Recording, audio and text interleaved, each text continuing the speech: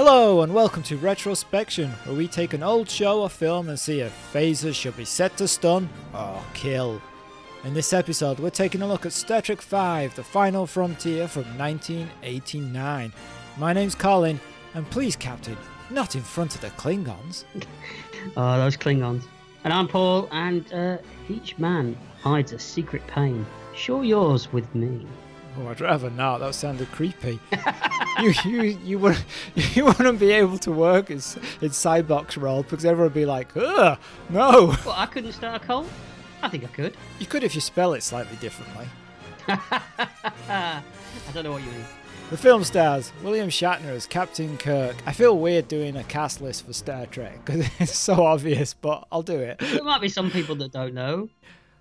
Forrest Kelly as Dr. McCoy, Leonard Nimoy as Spock, James Doohan as Scotty, Walter Koenig as Chekhov, Nichelle Nichols as Uhura, George Takei as Sulu, and David Warner as St. John Talbot, or Sinjin, and Lawrence Luckenbill as Sybok. Directed by William Shatner from a screenplay by David Lowery, from a story by William Shatner and Herb Bennett. Oh, and you can tell it's a story by William Shatner. I mean, he gives himself all the best things to do, doesn't he? Music's by Jerry Goldsmith. And it's basically, a lot of it is Star Trek the Motion Picture, isn't it? Yeah, I wonder if that was just because it was cheaper. I would imagine so on this movie. Yeah. Budget was a factor. Oh, a big factor. Not everyone was happy with the story. Star Trek creator Gene Roddenberry objected to the character's search for God in general, and more particularly the idea of God as portrayed by Western religion, although some people say that he was more upset because he tried to get God into the Star Trek motion picture and they refused to do it. Yes, isn't there his original script for Star Trek the Motion Picture had them looking for God? I think it was actually called the God Complex or something like that. Oh, really? Something like that. Anyway, and it was about them searching for God and time travel and averting JFK's assassination. That's a lot of stuff. So, you know, it's classic Roddenberry in the fact that he was probably pissed that he didn't get to do his thing. Yeah, sounds like it. While Roddenberry, Kelly and Nimoy gave their approval to the revised script, Paramount was concerned that the film would go over budget as written and ordered cuts. And they really made some major budget restrictions on this film. Oh, yeah, I mean, especially in the third act. Because Shatner envisioned angels and demons at the film's climax, and they were converted to rock monsters that the false god would animate from the earth. Shatner wanted 6 of them, but was forced to get just 1. Yeah, and they couldn't make it work, could they, in the end? No, they couldn't, right? I mean, I think there's test footage of it on the Blu-ray. It looks okay, but I think his idea was to, at least if I got 1, if I creatively shoot it in different places, I can make it look like there's more than 1. But I think Shatner says it ended up just looking like a guy in a suit. Yeah, and it was a guy in a suit at the end of the day. So yeah, Paramount rushed the film into production in late 1988, despite the writers' strike cutting into pre-production. And then, shortly before the beginning of location shooting, Hollywood Union truck drivers, Teamsters, went on strike to protest pay cuts. And with deadlines looming, the production searched for non-union drivers. And then they are worried that Teamsters might retaliate by sabotaging equipment or flying airplanes above the film to ruin the audio recordings. And then one of the production's camera trucks exploded in the studio parking lot. Honestly, the story of this film could make a movie in itself. Probably a better movie than this. Yeah, I agree, definitely. So they ended up having to have non-union drivers work in cover of darkness with a police escort. Who'd have thought making a Star Trek movie could have been such a... almost a Bond movie in a way. Yeah. Shakari is a wordplay on Sean Connery. Yeah, because he was the original choice that they wanted to play Sybok, wasn't he? Yes, he was. I wonder why he didn't do it. You think playing God would be perfect for him? I can't imagine that Shatner would have been happy sharing the screen with Sean Connery. Talk about egos. Colliding on screen. Yeah, like planets. A bit like when we do this. There's only one ego, and that's yours. Really? All right. We could talk for hours about the background to this film, but do you have anything else you want to add before we start? There's just a few little things that amused me. David Lowery, the scriptwriter, suggested in a meeting that Uhura should do an exotic dance. But he suggested it just as a joke, and he was surprised when the producers immediately liked the idea and stuck it in there. We'll get to that. Yeah, you throw something in like that just as a bit of a laugh. You're basically taking the piss, aren't you? But oh yeah, let's do that. And then yeah, there it is. There's a lot of effect shots taken from previous Trek movies as well, isn't there? Yeah, there is. Yeah, because they couldn't get ILM to do the effects for this because there were so many special effects films coming out at the time and budget restrictions, so they got a very small company to do them, and let's just say they are less than adequate. There's a couple of shots that are okay, not many. But they're the ones borrowed from other films? Well, besides those, yeah. Okay. Kim Cattrall auditioned for the role of Klingon Vixis. Oh, I'm glad she didn't get it, actually, because I think she's better in Star Trek 6. Better role for her. And apparently she was Nicholas Meyer's first choice to play Saavik in Star Trek 2. So she finally got the chance to play a Vulcan. That would have been better, because then at least she would have kept the role for 2 films. She would, but don't you think that the role in Star Trek 6 is slightly more interesting than Saavik? Yeah, I do. And I don't have a problem with Kirstie Alley in Star Trek 2. No, not at all. No. George Takei originally turned the movie down because he didn't want to be directed by William Shatner. That makes sense. Oh, I don't know. I can't imagine why. They're such great friends. They are, especially if you watch the press conference. Okay, so you saw the press conference, right? I did. It is a thing unto itself, this press conference. So Half Bennett comes out, does a terrible gag. That's right. About the Star Trek music stats, and he's like, no, not now. Nobody laughs. But he seems to think it's hilarious because he does this big grin and he's smiling. And then what's the deal when he gets his credit card out and goes, do you know who I am? And then shows everybody his credit card. I don't know. I don't get that. Was that an 80s thing? What was going on there? I don't know. I don't get it. I don't know what's going on in this press conference at all. Okay. So then, and of course, it's on the set, and there's a curtain behind him separating everybody. And then Herv does some speech with a few jokes that no one's laughing. And then he introduces William Shatner, who can't find his way through the curtain. I don't know whether he really can't find his way through the curtain or it's another terrible gag. I thought it seemed like a terrible gag. It seemed like something that amused him at the time. Okay, so he comes through and then he starts talking about the film but says very little because even though this is a press conference, for some reason the story is top secret. Yeah, I don't get that. He then says, like, we're going to introduce you to crew. He says, pull back the curtain, which nobody does. So then he says to the woman who's standing to the right in a uniform, pull back the curtain. And she points to the other side because clearly she's not in control of the curtain. And eventually it opens to reveal the bridge crew. Was none of this rehearsed? I don't know. So then William Shatner's got a microphone and he's going to introduce Leonard Nimoy, James Doohan, George Takei, Walter Koenig, everybody. Yeah. But for some reason, he doesn't give them any time to respond. They get one line each, don't they? But he takes the microphone away from them before they finish the line. And the worst one, he says, like, this is so-and-so, blah, blah, blah, blah, blah, blah. But when he gets to Walter Koenig, he doesn't introduce him. He says, this is the guy who plays Chekhov. And Walter Koenig looks at him and then says his name, like, Walter Koenig, Koenig. He says his name and then starts talking in Russian. But at this point, William Shatner's buggered off with the microphone. Shatner does not give a shit about any of these people, does he? What was it with Nichelle Nichols? Because she says, like, she starts to say something and then she's going to say captain. But it's almost like she doesn't want to say it. Well, you know that originally this was supposed to be, the idea was for them to do it all in character and take questions in character. So Shatner wouldn't be Shatner, he would be Captain Kirk. But then they thought, we can't control this, so we better just let them be who they are.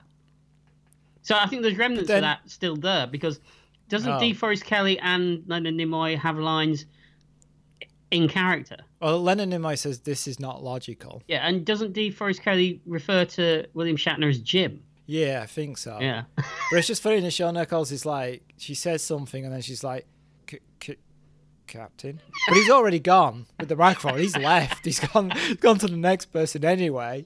It wouldn't surprise me, though, if William Shatner at that point, even all those years later, still didn't know who Walter Koenig is. Yeah, probably. He's like, this guy. I've seen the back of him quite a lot. I only recognize him from the behind. He's got a worse herpes than mine. Yeah, some of them leave because... is Nichelle Nichols ill or something? Because he makes a joke about someone going to sickbay. Yeah, he says that a couple of the principal actors need to go because it's a work day for them. It's a coincidence that it happens to be both DeForest Kelley and Leonard Nimoy. I find that's quite strange that they don't get to stick around. About okay. So, and then I think Nichelle Nichols gets to go because apparently she's not well. Right. And the rest of them have to sort of like stick around in the background, don't they, while William Shatner takes questions. Yeah, the lame questions because, it's a press conference. But also he's not telling them anything anyway because for some reason the story is secret. Even though doesn't he say that a week later it's all going to be out there or something? Yeah, and then they're like, well, how... Somebody asked him, like, why did it take you so long to direct a film? He's like, because nobody had let me. Yes. Although he does point out that it's not the first time he's directed, that he's done TV. Yeah, and theatre. Yeah, and theatre, yes. It's not the same. Yeah. Don't you get the impression, though, that inside he's seething at some of these questions, but he's just holding it in because he's playing the game? Because he's professional. But at the end, I guess it's just a very weird experience, and it's embarrassing. And I actually felt embarrassed watching it, even though it occurred all those years ago. Yeah, you're embarrassed about something 30 years ago. You feel yourself getting hot. Yeah, it's like I gotta turn this off, but no, I want to keep watching it because it can't get any. Oh yeah, it is gonna get worse. Oh, okay. If anyone wants to watch this, it is on YouTube, so check it out. It is amazing, and it's also an extra on the Blu-ray. You could do a whole podcast on that one press conference. You could. Yeah. This film initially got really good reviews, didn't it? Did it? Am I doing that thing again where I? Yeah, no, I probably should know that one. That's one of those pieces of information I should know. But did it get good reviews? It did. It got a couple of good reviews to the point where Shatner read these reviews and thought, oh, we're on to a winner here. But then later he admitted that the movie almost ended the cinematic franchise of Star Trek. Yeah, I mean, it didn't do very well. But it was a tough year for films. It was. They were up against Ghostbusters 2, Batman, Indiana Jones and the Last Crusade, Lethal Weapon 2. That's a good year, right? That is a good year for movies, isn't it? Yeah. It is. To the point where this film didn't get released on the cinema in a lot of countries. It came straight to video, apparently. Although I did see it on the cinema. Really? I saw it in the cinema here twice. Was the second time just to make sure you'd seen what you really thought you'd seen? There was a little bit of that, yeah. Okay. Maybe I missed something, but... Shatner, to this day, still pesters Paramount to let him do a special edition in the same vein as the motion picture to finish the movie with effects and the way he wanted it to be. Yeah, I think that's in the audio commentary that he does with his daughter on the Blu-ray. That's right, yeah. Yeah. I'd like to see that. I would. I don't see it happening. There's a lot of fan edits out there, isn't there, of this movie that purport to make it better than the original cut. I haven't seen any of those. I think I'll check those out. There's one in particular that I'll mention later because it pertains to a certain shot in the movie. But yeah, you should check them out. Some of them are quite good. Oh, okay. I will do. And the only other thing that I was going to say is that this is the only Trek movie to ever win the Worst Picture Golden Raspberry Award. Ooh. Well, generally, Star Trek films they're not rubbish. They're generally good. They vary in quality between themselves, but they're not usually rubbish films. No, and I don't prescribe to this odd and even view of Trek movies. Well, we like Star Trek the motion picture, so that theory is ruined from the beginning for us. Exactly, right? Yeah. So shall we listen to the trailer? Yeah, I was just about to suggest that very thing. From a relaxing vacation on Earth. Greetings, Captain. I do not think you realize the gravity of your situation. To the most perilous reaches of space. Only one crew dare travel where no man has ever gone before. We'll need all the power you can muster, mister. On a desolate planet, a renegade Vulcan seeks ultimate knowledge. To find it, we'll need a starship. And he will stop at nothing to get it. I dreamt that a madman had taken over the Enterprise. You look like you've just seen a ghost. Perhaps I have, Captain. Our destination is the planet Shakari, Eden, at the center of the galaxy. The center of the galaxy can't be reached. If you ask me, and you haven't, I think this is a terrible idea. We're bound to bump into the Klingons. Remain on course. To Kirk, he's a fanatic to be fought. You know we'll never make it through the Great Barrier. I say the danger is an illusion. To the crew, he's a mystic to be followed. Cybok has simply put us in touch with feelings that we've always been afraid. I have to get back to the transporter. To Spock, he's the past he must confront. Shoot him! You know I'm right. Spock, my only concern is getting the ship back. And you're either with me or you're not. Put him in the brig with Captain Kirk. But I'm a prisoner on my own ship. What are you standing around for? Do you not know a jailbreak when you see one? Mr. Scott, you're amazing. Oh, there's nothing amazing about it. I know this ship like the back of my hand.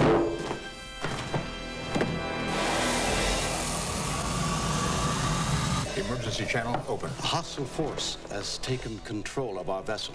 Put us on a direct course for the Great Barrier. Understood, Enterprise. We are dispatching a rescue ship immediately. Clark! Bird of prey bearing 105, Mark II. Let me do something. Mr. Sulu, full ahead. Transfer power to warp drive. Warp speed now.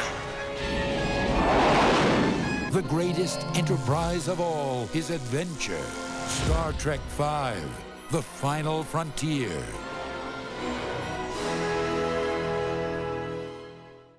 Well, that tells you everything you need to know, doesn't it? Well, that told you a lot about the comedy in the film. Oh, it's all there. I think every line is there. I think so, and every visual gag is in there. It's an interesting trailer. There's also a lot of shots from previous Trek movies as well. Yes. I think that was probably because most of the effects weren't finished. Or they just didn't want people to see what the effects look like.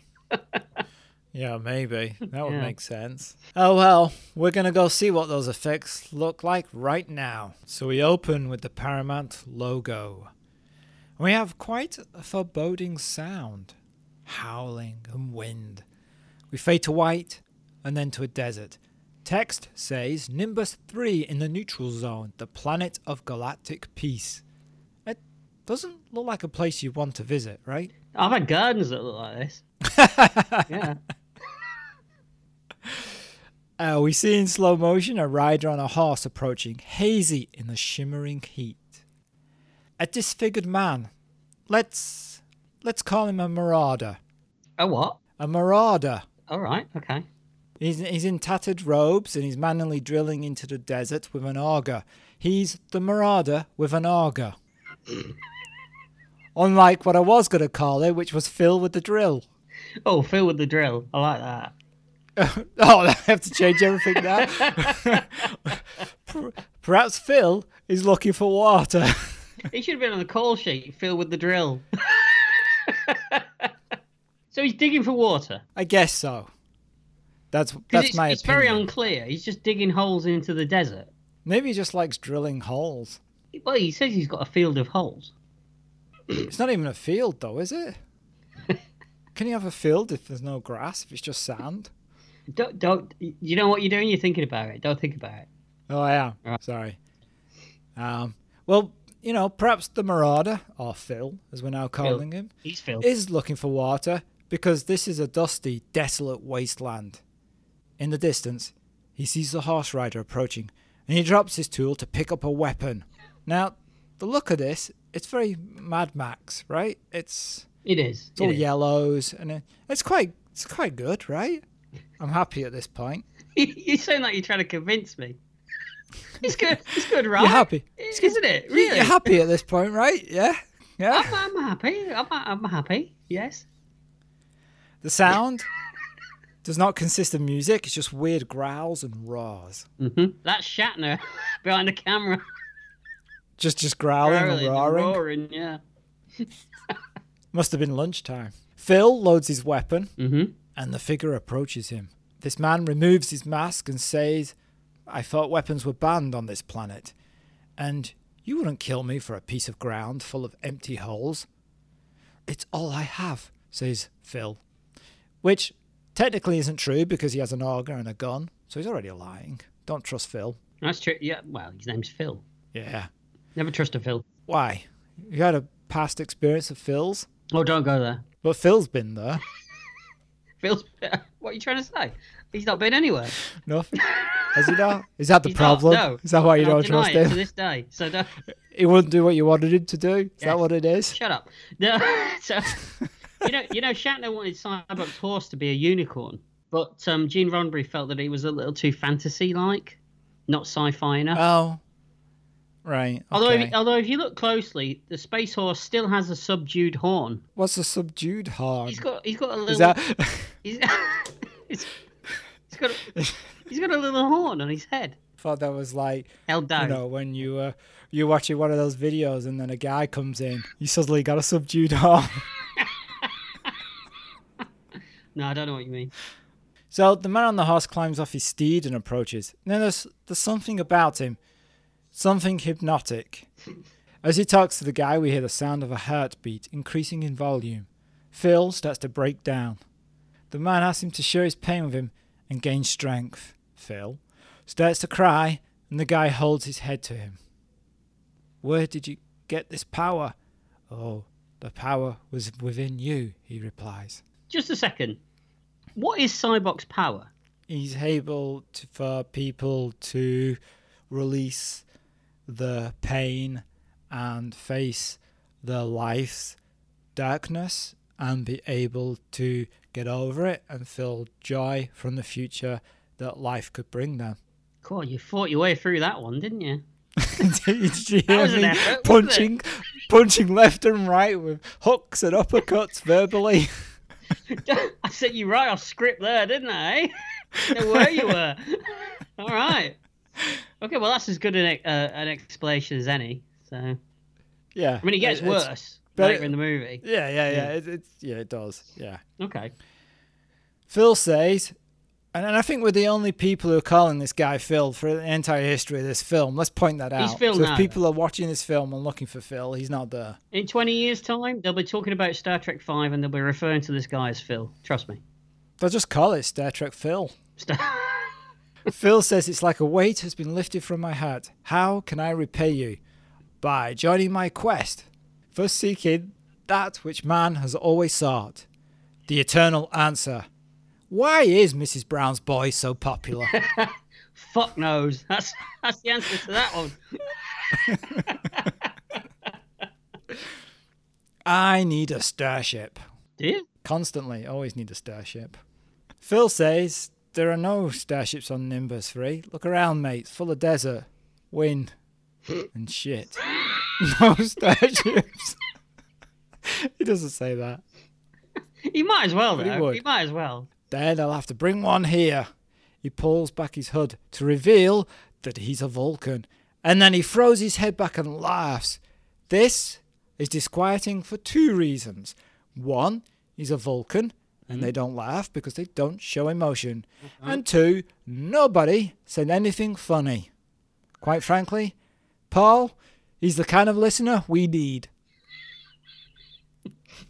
Yes, if there's any Cybox out there, tune in. Yeah. We're the podcast for you. Tune in? Tune Do in. you know how podcasts work? No, not really. What are you, from the 60s, 50s? Adjust your wireless. You got your wireless, you tune in, don't you? That's how it works. Yeah, it is, Paul. Yeah. Quite right. We're an internet radio, aren't we? Isn't that what we are? Yeah, I'm just going to carry on. All right. You just live in your own little world. I will. We cut to some simple credits. Of all the places to cut budget, you wouldn't think the credits would really cost that much, but clearly it was a way of doing it, right? Well, the way that Star Trek V logo shakily moves into the center of the screen is shocking, really. Yeah, it's like you would hear William Shatner go da da da in the distance. It's like someone's handheld, actually physically moving it into the screen with a shaky hand. It's a graphic. Yeah, maybe. How is it shaking? I don't get it. Maybe he's drunk. Drunk graphic. Well, we've all been. Yeah. We've all been there. They're the worst kind of graphics. But this music is great, though, isn't it? This Jerry Goldsmith score. Yeah, it was great the first time I heard it, and the second time was. I heard it.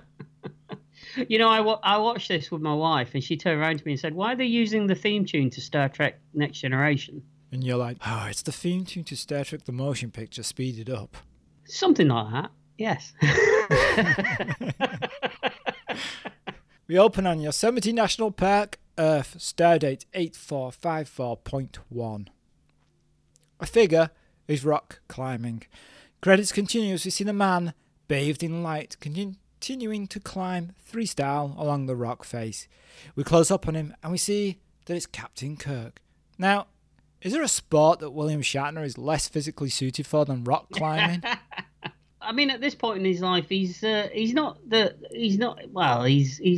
of a chunky monkey, isn't he?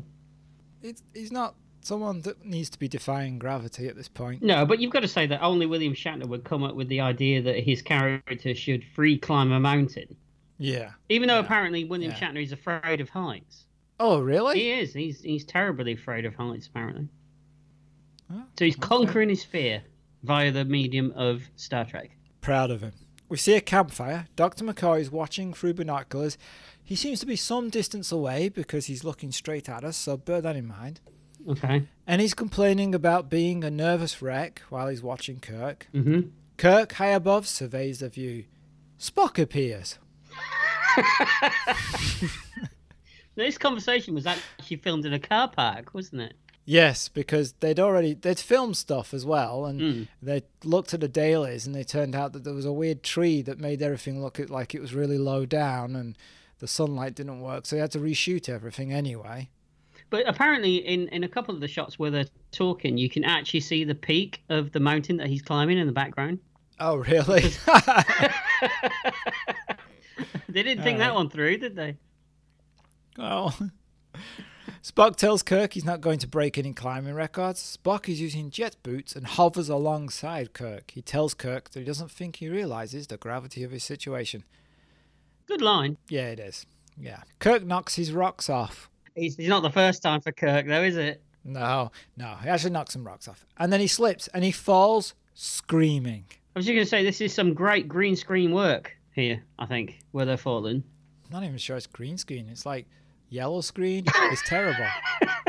I like the one-handed Superman pose that Spock does as well. Oh, yeah, because he's flying downwards. Yes. Maybe that helps. Maybe that's how you operate the jet boots. Maybe, yeah. Yeah, because Spock uses the jet boots to speed downwards and grabs Kirk just before he splats on the ground. He does. Hi, Bones. Mind if we drop in for dinner, says Kirk. Remember, he's saying this to McCoy, who isn't there, because remember, McCoy is watching him through binoculars from a distance away. Who'd have thought a man of his age could move so fast? Okay, saw him falling. He's in shape. Got it. That makes... Oh, that works then for me. Okay, fine good. All right. Back on number 3, we see a bear like the one from a certain other franchise we won't mention. Never. There's a woman tiger creature with 3 breasts dancing. Hey, I'd hang out in a bar with a 3-breasted cat woman. Could you? Oh, absolutely. And there's a billiard table filled with water for some reason. It's water pool. You never played water pool before? Not intentionally. Well, when you have an accident. Yeah. In the pub. Yeah, I've been there. Yeah. That'll explain why the turnkey was always covered in water. When we walked into it. I can't deny it. Remember that nightclub? Yeah, I can't confirm or deny that at all. It's nothing to do with me. It's always had that weird liquid on the floor. Strange. You say it was weird, but you knew what it was. You knew what it was. You just tried not to think about it. As I said, you know what you're doing? You're thinking about it. Don't think about it. Okay. A cloaked figure enters the bar. The bartender signals for the person to go in the back. The figure is a woman, a Romulan, called Caitlin Dorr. Oh, yeah. He's right. David Warner's reaction in a minute is a bit like that, yeah. She enters the room and finds St. John Talbot, a human, Cord, a Klingon, and remember, St. John is Stringfellow Hawk's lost brother. Oh, sorry, no, he's a Federation representative for Nimbus 4. All right. That's right. Sorry, yeah. Wrong show. Deep pull there, wasn't it? Yeah. And Cord is a Klingon version of that. He's also a representative for... So they're kind of like the losers of each organisation that they've been shipped off to this place, haven't they? I don't know whether it's in the script or whether David Warner went for it, but he's playing it like some kind of British colonial, stuck in some country he doesn't want to be in. Like, you would think like kind of... I'm thinking like a more ragged Alec Guinness in one of those films, you know? A Man in Havana kind of thing. Absolutely, yeah, I can see that completely. Yeah, he's all greasy and just doesn't really care. You know, doesn't want to be there. He's just drinking. Yeah. Perfect role for you. I mean, yeah. I could picture you play this role. Yeah. I think David Warner spent too much time on his role than what the actual part required. He did. Did you read that apparently they spent a lot of money working on a self-lighting cigarette for him that they never used? No, I didn't. Yes. Seriously? Yeah, seriously. They spent a ton of money developing this self-lighting futuristic cigarette, which actually worked, and they got it working, but then they never actually used in any shot. Well, A, why did they do that? B, why didn't they use it? Oh, there's a lot of instances in this film that are very like that. Like the three-breasted Catwoman, they developed makeup that wouldn't run in water, but it doesn't make any difference because you don't really see her when he throws her in the little pub thing anyway. So. Yeah. And wouldn't it have been more interesting if he was just smoking old-style cigarettes? Absolutely, yeah. Which is kind of what you get the impression he's doing anyway. Yeah. Yeah. Outside is Vulcan, who we saw earlier, but now we know his name. He's called Cybok, and he has managed to build up a band of armed followers, and he is approaching the city with them. It's not a big invasion force, is it? About 12 people, isn't it? There's about 12 people, and they're shuffling to the city in what Shatner referred to as Cybok Shuffle, because apparently the temperature was so hot and everyone was so dehydrated that they were so tired and they couldn't move properly. Yeah, it looks that way. And did you read that to try and make it look like there were more people, that he would get people to stand in different places and then shoot them in a particular way? He would shoot them? That's cruel and unusual punishment. Yeah. Yeah. Wow. Who knew that? Back in the bar, the Romulan Dar says that 20 years ago, the three governments agreed to develop the planet together. St. John, and this is exposition time, says that the people they brought there were the dregs of humanity and they took to fighting amongst themselves. They forbade weapons, but they just fashioned their own. Dar says, "Oh, it looks like I've arrived in time." In time for what? Yeah, it's never clear, is it? No. Well, what was you planning on doing? I mean, she thinks she's lucked out. Yeah, but she's at the arse end of the universe. And she's in this movie. Yeah. Suddenly, a siren goes off because Cybok's people are attacking the city. St. John tries to send an emergency signal. Cord goes for booze. Paul? Are you a Klingon? Kapla! You are. I knew it all along. But St. John is stopped. Cybok steps in and tells them they are prisoners. St. John says, "They are already prisoners on this worthless rock. What possible value could we be to you?" Cybok says that this is the only place that has the free of you. Dar tells them that their governments will stop at nothing to free them. Cybok replies, "That's what I'm counting on." And we cut to a shuttle approaching a starbase, and we hear Scotty criticizing the new Enterprise as we see the starship in space dock. "Let's see what she's got," said the captain, and then we found out, didn't we? What? Is he Welsh? Yeah, he's Welsh. He's Welsh now, is he? All right, okay. Yeah, okay. Let's see what she's got. Read him Welshy instead of Scotty. It's no worse than his. I suppose, yeah.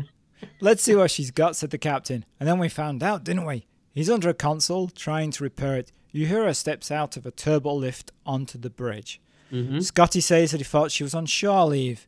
Apparently they were supposed to go together, but Scotty can't leave the ship in this condition. When did this Scotty Uhura come to be a thing? I don't know. I have this as a note as well. Okay. Was there ever this relationship in any previous film or the TV series? No, right? Not that I recall. No. No, so it suddenly just appeared from nowhere. I think so. It's almost like it's the only characters they could think to get together. Unless you had Chekhov and Sulu. That's true. You could do that, I suppose. Uhura knew that's what he would say and hands him dinner, which looks like a bag of crisps. And quite frankly, looking at Scotty, crisps are the last thing he should be eating. He looks disappointed that he doesn't get both bags, to be honest. He's Yeah, what? it's They're not both for me? Where are you going? Come back. Red alert sound goes off, but it's a faulty sound. But Scotty tells him to turn it off. Turns out, though, the red alert is real. The Enterprise is needed. Scotty is astounded. The Enterprise isn't in working condition. There's only a skeleton crew aboard. But Starfleet tells them to recall key members of the crew. Mm-hmm. We cut to Sulu and Chekhov, who are lost. They were never this dumb, were they, back in this show or any of the other movies? I think it says a lot about the way that Shatner saw the roles of the supporting cast in this movie. All the characters are really Yeah. idiots in this film for some reason. Well, they're all there to be foils for Captain Kirk, aren't they? In a lot of ways, I think. Uhura calls Sulu and Chekhov. They are to be collected from their prearranged location, but Chekhov tells Sulu not to tell him they're lost as he'll never live it down. They pretend they're in a storm and ask for directions. Uhura says her scanner says it's blue skies and sunny. Look, says Chekhov, the sun's come out. It's a miracle. Yeah. Laughing, Uhura says her secret is safe with her and sends her shuttle to pick them up.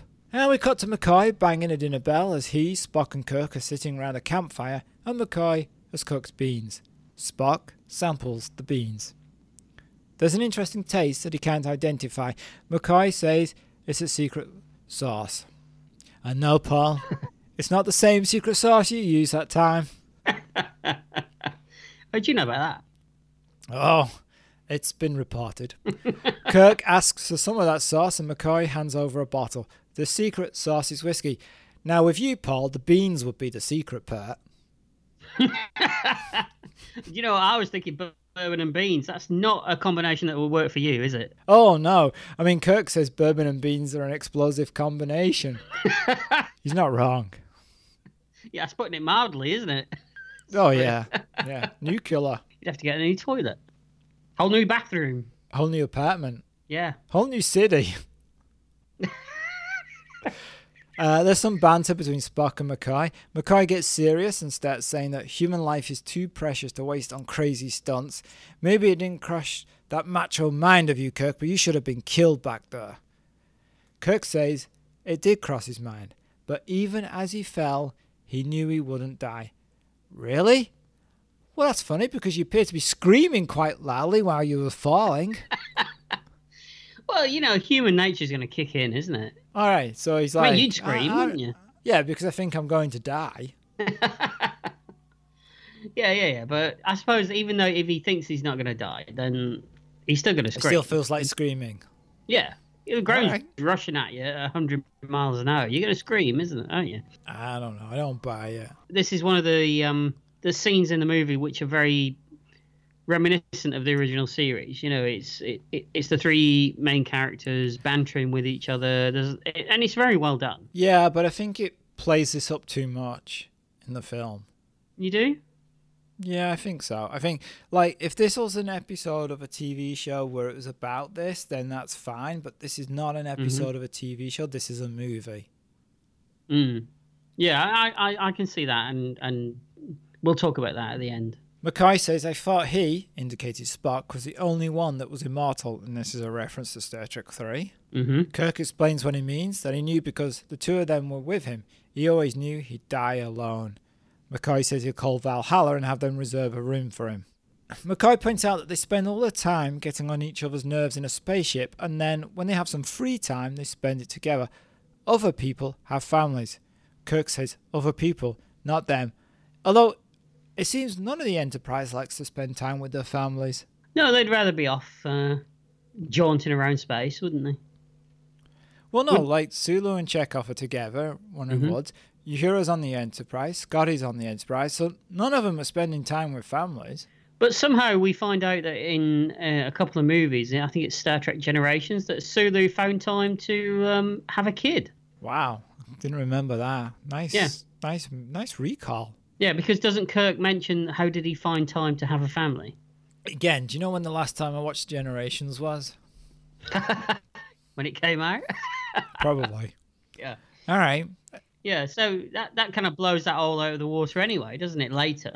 I mean, not for this movie, because they didn't know that was coming when they wrote it, but... Maybe it wasn't really his. Oh, what are you saying? I'm just saying, maybe things are not happy in the Sulu household. Well, you know, there could be problems along the way.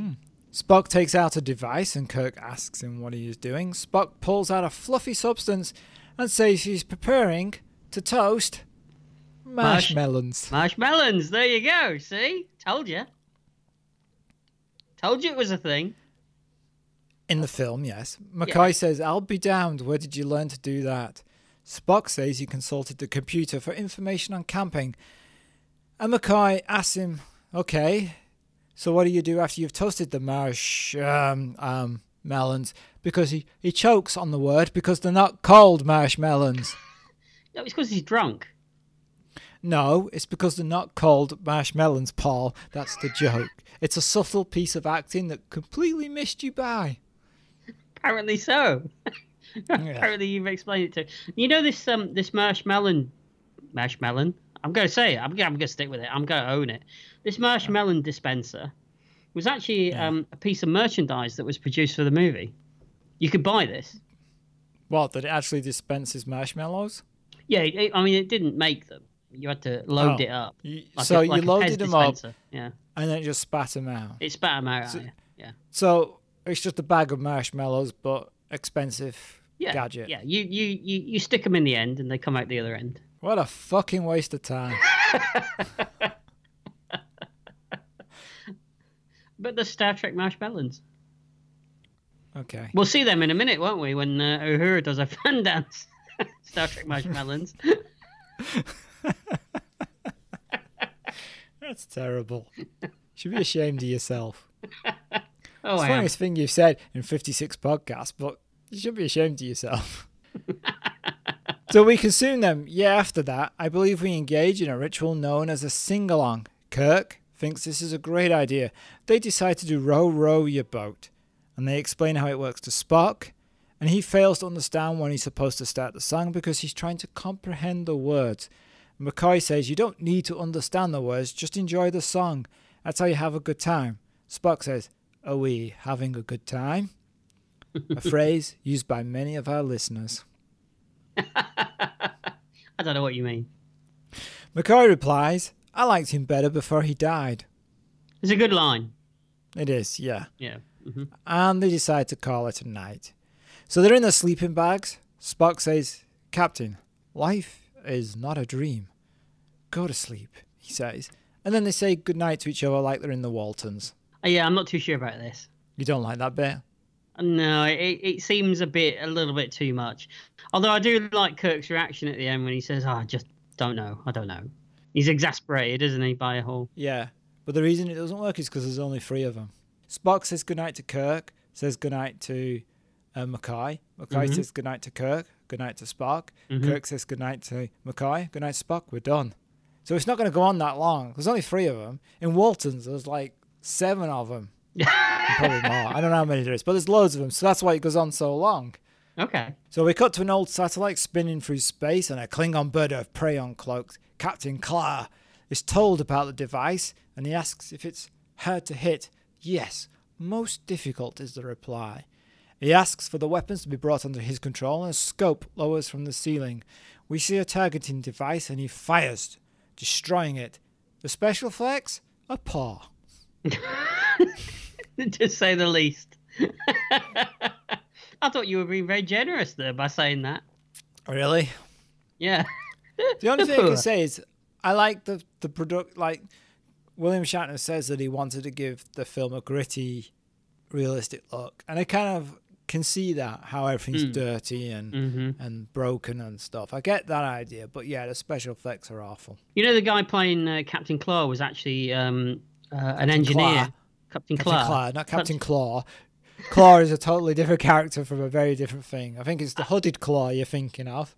Oh, yeah, all the time. No, I like to refer to him as Claw. Okay. Yeah. Captain Claw. Claw.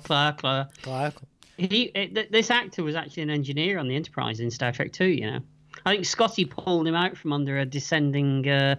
Scotty did what? Pulled him out, not off, out. Okay. Well, so he's a spy in Star Trek. Could well be. He could well be one of those rogue... you can't be a rogue spy, can you? No, not really. Unless you... No, you could be. You could be a spy that's not following your orders. There he is. He's a rogue spy. Rogue Klingon spy. Wouldn't that be good? They don't do it. Yeah. No. And he's not. He's not, no. He's just the same actor, which is common in Star Trek to have an actor playing different roles. It is. It happened a lot in a TV show, didn't it? Yeah. Mm-hmm. Claire says destroying space garbage is no test of a warrior's mettle. He needs a target that can fight back. Then a message comes through that tells him about the hostages on Nimbus 3, that one of the hostages is a Klingon, a Terran, and a Romulan. A Terran? Terran, yes. Terran? Terran, yes. Right. Or Terran. You can pronounce it how you want, but it should be pronounced Terran correctly. All right. Bit racist. But it's a Terran. All right. I'm going to do it again just so I can avoid your... No, don't do it again. Don't do it again. No, the one of the hostages is a Klingon, a Terran, and a Romulan. Yeah, done it again. See, stop me, you can't.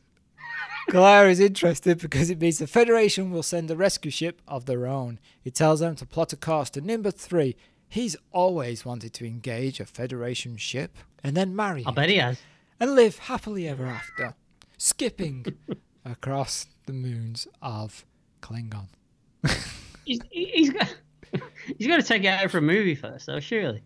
Probably a Star Wars movie, though. Anything but this one. We cut to a shuttle landing next to Kirk, Spock, and McCoy. Well, I say shuttle. It's just a POV shot from the shuttle and a camera lowering down, and then a bright light. It's just a big light shining down on them, isn't it? Yep. Uhura gets out of the light. She explains that Scotty apologizes for the shuttlecraft, but the transporter beams are non-operational. You know, none of this is Shatner's fault, you know. It was all down to budget constrictions. There was supposed to be a shot of the shuttle landing there. I imagine in his mind this was grandiose and fantastic. Yeah. We could all say that, though, couldn't we? In your mind, this podcast was always going to be grandiose and fantastic. Had listeners. Yeah, and then we started working together, and that's, you know, that was the end of that. And then reality creeped in. I wouldn't say it creeped. I would say it fell in heavily. Yeah, like the hand of death. Kirk asks why she didn't beep his communicator. Turns out he forgot to take it with him. Now, does this sound like Kirk to you? The ship's falling apart and he doesn't want to be contacted? This doesn't fit for the character that I know Kirk to be. No, I suppose the only thing that you could argue is that he's an older Kirk now and maybe he's mellowed out a bit. And doesn't give a shit. He doesn't give a shit anymore, you know. Is that what you're saying? It's like, fuck it, Enterprise is screwed. No one's calling me anymore. They've never done anything for me, have they? You know, the amount of times I've saved the galaxy and no one gives a shit. Yeah. He's like, I should be rich and famous by now, but still I'm just a captain of a starship.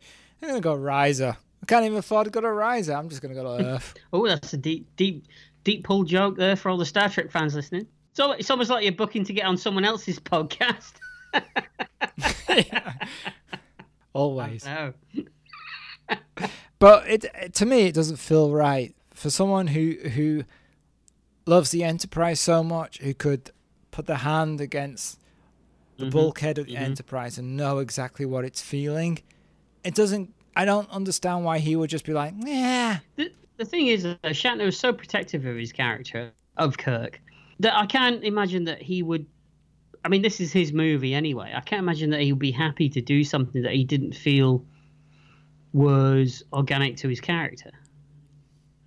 To me, this is how Shatner feels about Star Trek, not how Kirk feels about the Enterprise. Like it's a throwaway kind of thing. Yeah. And we'll talk about that when we talk about at the end, I think, when we talk about the way he perceives everyone else in Star Trek apart from himself. Okay. Yeah. So he tells McCoy and Spock that it looks like shore leave has been cancelled. They pack up the trash and leave, although, they leave by just shining a bright light through the trees as a shuttlecraft. It's all right. It works. It does the job, yeah. We see the shuttlecraft leave the planet with black lines around it.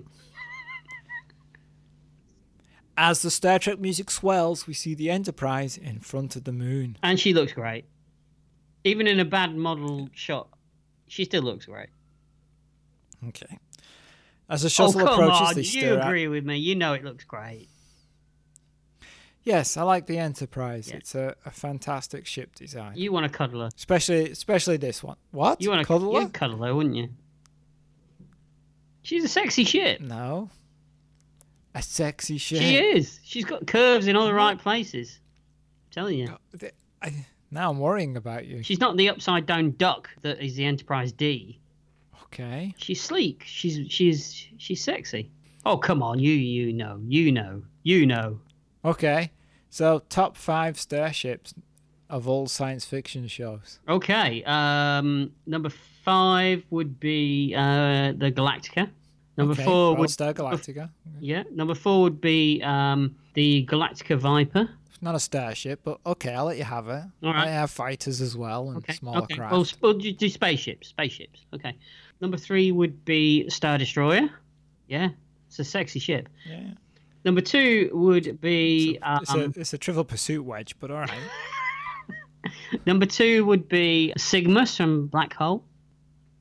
Gorgeous looking ship. Oh, okay. Interesting. Mm-hmm. Yeah. And number 1 would be the Enterprise refit.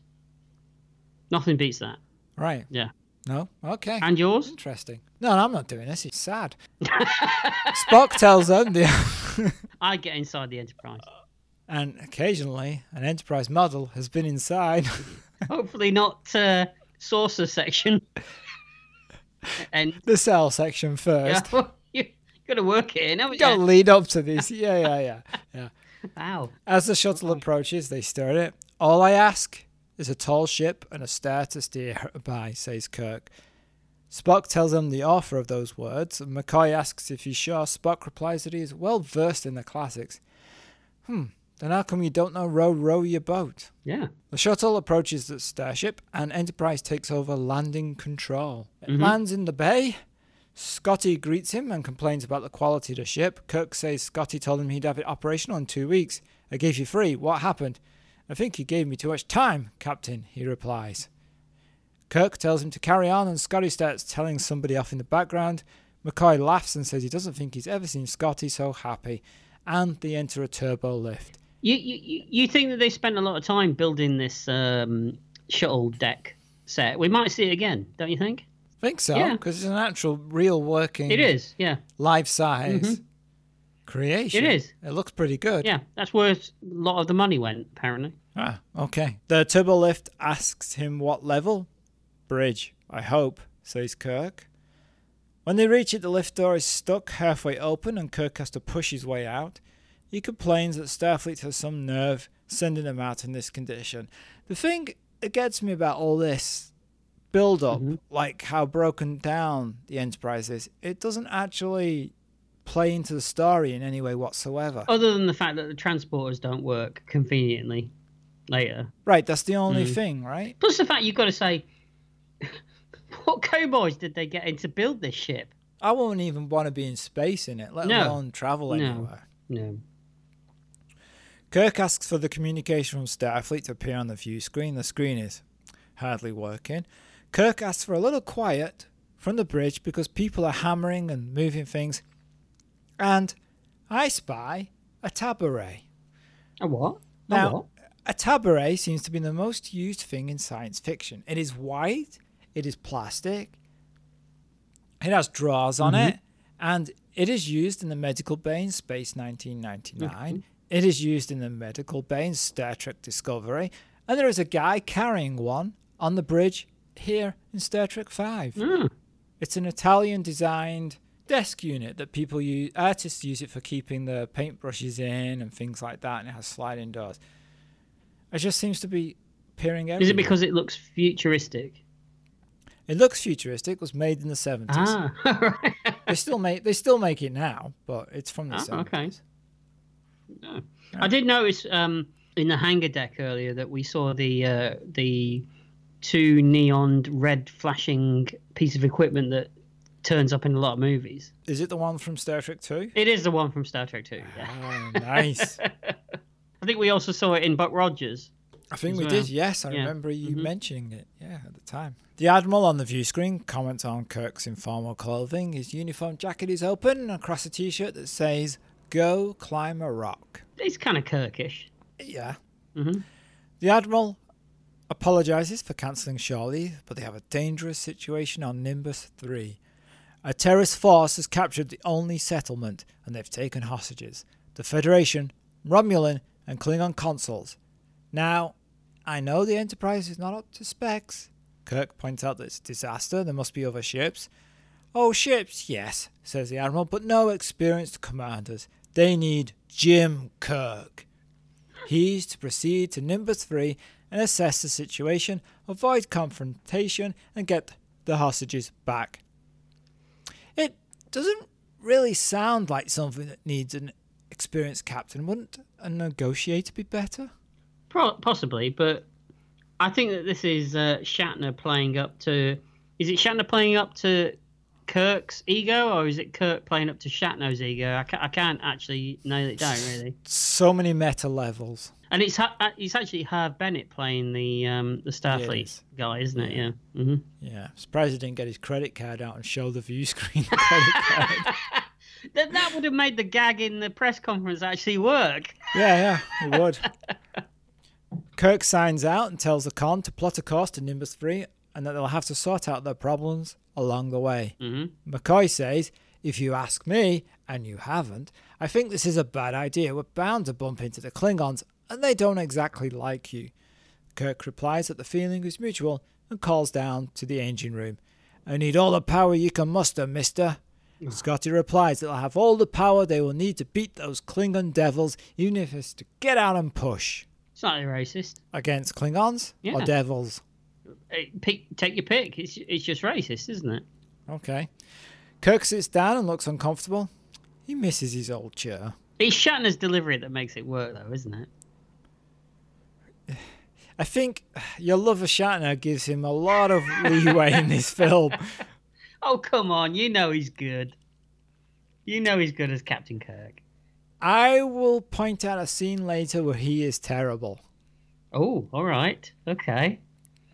Yeah. That's probably one that I've noted in my notes, that he's excellent. So. Oh, hang on a minute. All right.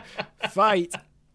So we cut to a Klingon bird of prey. Captain Clatter is informed that the Enterprise has been dispatched to Nimbus 3. Okay, so I guess Klingon surveillance is better than the Federation's because the Klingons seem to know everything the Federation is doing, but the Federation is like, oh, we don't think the Klingons have been notified yet. Well, they knew before the Enterprise. It's not surprising, though. I mean, they're making ships that don't work. That is true. Yeah, it's just a shambles, right? It's a shambles at this point, isn't it? Yeah. No relative of yours is in charge of this, right? I was just checking. I'd be the president of the Federation by this point. That's true, you would. Yeah, I would, yeah. Says a lot about the Federation. Mm. And a lot about you. I could run a massive galaxy-wide conglomerate of worlds. I could do that. Into the ground? I said I could run it. I didn't say where I could run it. Well, you didn't say which direction. Yeah. Right. That is true. So Claire, knowing this is Kirk's ship, realizes if he could destroy it, he would be the greatest warrior in the galaxy. Mm-hmm. He orders maximum speed to Nimbus 3. Cut to a moving starfield with Kirk's voiceover of a log, which breaks down. Why is the captain's log suddenly a huge brick? I'm pretty sure in the original series, all he used to do was talk into his little monitor that he had in his quarters. Yeah, it's almost like there's no consistency between Star Trek and then the people complaining about Star Trek Discovery not fitting in with the canon of original Star Trek are talking no, never mind. Couldn't be that. Yeah, imagine that. Yeah. Yeah, but Shatner was there. He was there for all of it. Yeah, it is weird that the log has gone from a clear Perspex disc to a giant metal thing with buttons. It seems to have a tape in it that pops out. Ah, tape is an interesting term. We'll come to that in about 3 seconds. Okay. Uhura tells him that they have the information he requested on the hostages. General Cord is known to Kirk as his military strategies are taught in Starfleet, but the general has fallen out of favour, and that's why he's on Nimbus 3. Kirk hopes that when he's put out to pasture, that he fares better than Cord. They view the hostage tape, which is McCoy's words. He actually calls it a tape. Well, don't they call in the original series? They always used to call those discs that they put into the computer tapes as well, library tapes. Oh, so you're defending it now? No, I'm just saying. You've changed since 5 seconds ago. I'm just pointing out the inconsistencies of Star Trek, you know. Yeah, it's a strange word to use. Why use tape? Just use video. Even video, though, seems a bit odd, doesn't it? Well, no, because it means visual. It's Latin for visual, so it's fine. The video shows Sybok saying that he has no desire to harm them. He's lucky that Sybok could find a nice dolly operator and a crane to film his hostage tape with, isn't it? Yeah, he brought a good camera. He found a good camera crew on Nimbus 3. He did, yeah. Maybe that's where bad camera crews go. Maybe Phil hooked him up. Ah, Phil with the drill? Phil with the drill, you know. He knows a guy who knows a guy, you know. Oh, it wasn't a guy. He found Molly with the dolly. Oh, everyone knows Molly with a dolly. Yeah, she did the work for him. Yeah. She'll get you there. Mm-hmm. She'll get you close up. I bet she will. Not a long shot. Well, you say that. We close in on Spock. He brings up an image of Sybok on his monitor. Kirk notices this. You look like you've just seen a ghost, he says. Perhaps I have, responds Spock. Later, Spock is stood in the dark. Kirk and McCoy enter the room. McCoy puts the lights on. Kirk asks if he knows the Vulcan. Spock says it reminds me of somebody of my youth. A young student of a great intelligence, gifted. It was felt he would take his place among the great scholars, but the students rejected his logical upbringing and followed beliefs that were banned on Vulcan. He embraced the animal passions of their ancestors. He believed the key to self-knowledge was emotion, not logic. Imagine that, says McCoy, a passionate Vulcan. Spock continues, when the student encouraged others to follow him, he was banished from Vulcan, never to return. Fascinating, says Kirk, and is then called to the bridge. Spock follows. Now, you know the shot of Spock standing in the window looking out at the stars? Yeah. It was supposed to be a shot that zoomed in onto the Enterprise. It started from far away, zoomed in onto the Enterprise, and then through the window at Spock. Oh, like Discovery does every 5 seconds. Absolutely. But they couldn't do it because they didn't have the money or the special effects budget to do it. But there is actually a fan edit that you can actually see on YouTube where they complete that shot properly, and it looks pretty good. Oh, I haven't seen that. I'm going to have to check this out after as well. Oh. It's just another instance of it's such a shame that we lose a lot of stuff in this movie that could have made it a lot more than what it is, really. Yeah, fascinating. Ooh. They're approaching Nimbus 3. Hailing frequencies are opened. They receive a signal. Kirk says to just give them static. Uhura pretends that need a boost of power. Scotty reports that transporters are not functioning. Spock informs them that a Klingon bird of prey is approaching and will be in weapons range in 1.9 hours.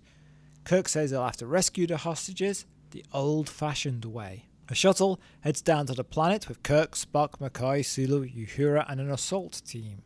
Yeah, apparently they're Starfleet Marines. Yeah, we never really seen them before, right? Because Starfleet is not a military organization. Yeah, but the weird thing is that Gene Roddenberry apparently wanted Starfleet Marines in the original series, and he could never get them in. Oh, really? Yeah. I think that comes from... I mean, he was a military guy, wasn't he? He was in the Navy. Was he in the Navy? He was in the Navy, right? Yes, I think he was in the Navy. Yeah. Herf Bennett was Air Force, and Gene Roddenberry was Navy, I Yeah. think. So he always wanted to get Starfleet Marines into the show, but he could never work them in. So this was his opportunity to do it, I think. Okay. That seems fine. I mean, even if Starfleet isn't a military organization, you kind of have to have somebody who knows how to deal with these situations. I think that modern Star Trek has kind of retconned it into they say they're not a military organization on the surface, if you know what I mean. But then they shoot you. And I mean, they've got clandestine operations going on, haven't they, with Sector 31 and all that kind of thing. But that's a weird thing, because Deep Space Nine did Section 31 in a classy kind of way, and then Discovery just does it in a stupid way. Yeah, I know. But what I'm saying is that you can imagine that on the surface they would say, "Oh yes, we're an exploratory organization," but secretly underneath, they're keeping the peace. Yeah. Mm-hmm. Yeah. Spock says they need to land some distance from the city so they won't be detected. The shuttle flies in a poor special effect. Meanwhile, Chekhov, pretending to be the captain, contacts Sybok. Chekhov tells him he's in violation of the Romulan peace treaty and that he is to hand over the hostages or face the consequences. Sybok isn't impressed. What consequences do you have in mind? The shuttle lands in the darkness of night and the team gets out. Chekhov tells Sybok that a Klingon ship is on its way and they're likely to destroy the planet. Sybok says it's fortunate that there's a Federation starship here to protect them. He tells them to beam down and speak to him. Chekhov says he would be happy to beam down, but first we must have certain assurances. Do you think this is Chekhov being Kirk? Like, he's kind of copying everything he's seen and learned over all the time he's spent watching Kirk? Yeah, I can see that. Mm-hmm. Yeah, and it's actually quite a good little scene for Walter Koenig as well, right? It is, because he doesn't get many. No. I mean, Walter Koenig's best roles are in Babylon 5. I just meant in this movie. Nobody gets many, do they? Really? No. We cut to Spock and Kirk at the top of a hill. They use binoculars to look at the city and realize it will take too long to get there on foot. Kirk sees some horses close to them, but there are armed people with them. Let's be honest, it doesn't seem like a well thought out rescue plan. No, but then isn't Kirk the kind of guy that makes stuff up as he goes along? He's always been like that, really. No, I've always thought him a bit more intelligent than that. I've always dismissed the Star Trek Into Darkness Kirk as being a complete moron. I'm not saying he's as bad as that. Actual Kirk is quite... It's like you don't get to be captain of a starship by being an idiot. But then this version is close to the Star Trek Into Darkness version of Kirk. It is. I think it's more close to the William Shatner version of what he wants Kirk to be, which is a version of William Shatner. I mean, he's basically playing himself. But then this is kind of top down because the Admiral has clearly sent a broken starship out on a mission so with a captain. Yeah, pretty much. Mm-hmm. Yeah. I can take it in this movie more than I can take it in Into Darkness, though, I have to say. Oh, God. If we ever... I mean, it's not in our remit for a podcast to do Into Darkness, but if we did, I could spend 4 hours talking about that film. And be quite angry. I can understand that, yeah. Kirk says they need a distraction. We hear singing. Oh, we get a distraction, all right. And one of the tribespeople looks up. And silhouetted by the moon, we see a figure. A heavenly figure. A what? A heavily? Heavenly. Oh, right, okay. You're ruining the moment, Paul. I'm sorry. Carry on.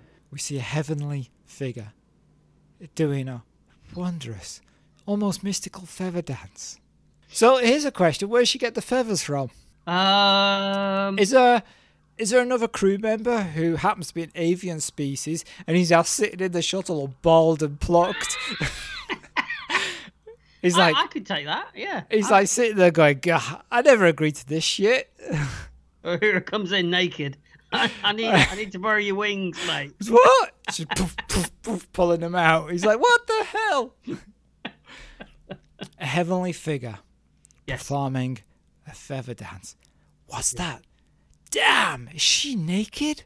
That's 3 guys. They stare at her in the distance. Does he say like that? Or does he say, damn, is she naked? Oh. No, he doesn't, Paul. All right, okay. More men see her. Do they? It's been a while since they've seen a woman. It's been a lot longer since they've seen feathers. Let's face it, you'd be distracted by a 50-year-old woman doing a naked fan dance, wouldn't you? Yeah. Yeah. I like feathers. I like 50... No. Yeah. Well, that's young for you. Don't know what you mean. Then the whole group starts to run up the hill towards her. They've got the horn, all right. The unicorn horn from earlier. Yeah. One of them plays it. Yeah. As they reach the top, the Starfleet team appear with their guns drawn. Hello, boys. Said Uhura, I've always wanted to play to a captive audience. It's like she's in the room. Yeah. For some reason, I can do women better than men. Really? You can do women better than men? All right. I can impersonate women better than men. Oh, all right. I'm glad you clarified that. Thank you. So there you go. That was that scene. It was. What do you think of that scene? What do I think of that scene? What did you think of it when you first saw it? Well, 1989, I would have been what? I'd have been 15. 15-year-old me would probably have been quite erect at this point. Really? You've been stood up? I would have my seat standing up in the middle of the aisle. Yes. Oh, okay. All right. I mean, it's Uhura, isn't it? Yeah, it is. She's got nice calves. There are baby cows? No, calves. Oh, I'm sorry. Calves. She's got nice calves. Yeah. Yeah, and it's all right. I'd take it. I mean, I mean, if you're one of these guys in this desert and that appeared, you would it be makes like, sense. what the hell? Makes Yeah. sense. It makes sense. She's a handsome woman for her age. Also, there are no women on this planet, apparently. Apparently not, no, apart from the Romulan.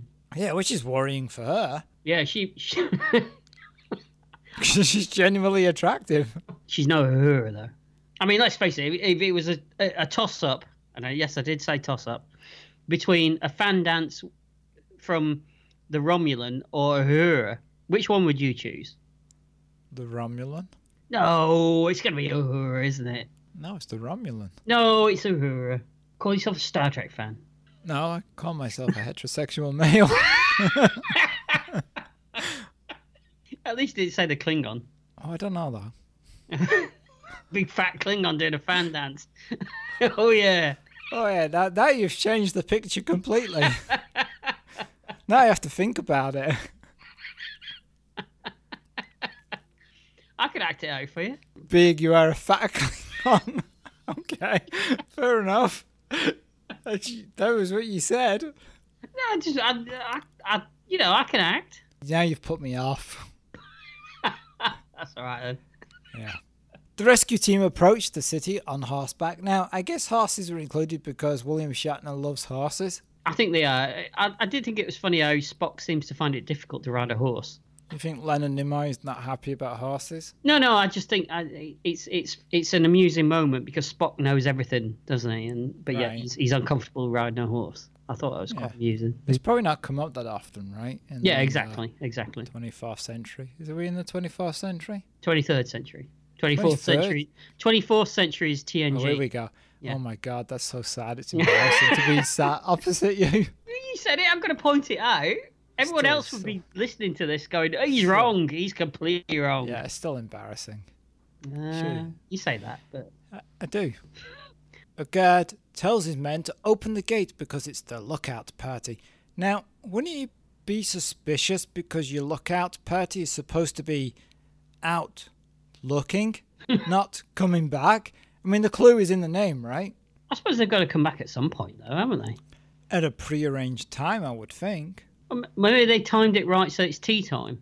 Oh, that was convenient. Okay. Yeah. All right. The gate opens, and as they enter, Kirk yells that Federation shoulders, arms, legs, and Sean noses Connery. are right behind them. I thought you didn't get the part. The gate opens, and as they enter, Kirk yells that Federation soldiers are right behind them.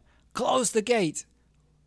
Finally, the guard gets suspicious as Spock scans for relevant life forms. Spock detects the hostages in a building, and Kirk calls for a strike team.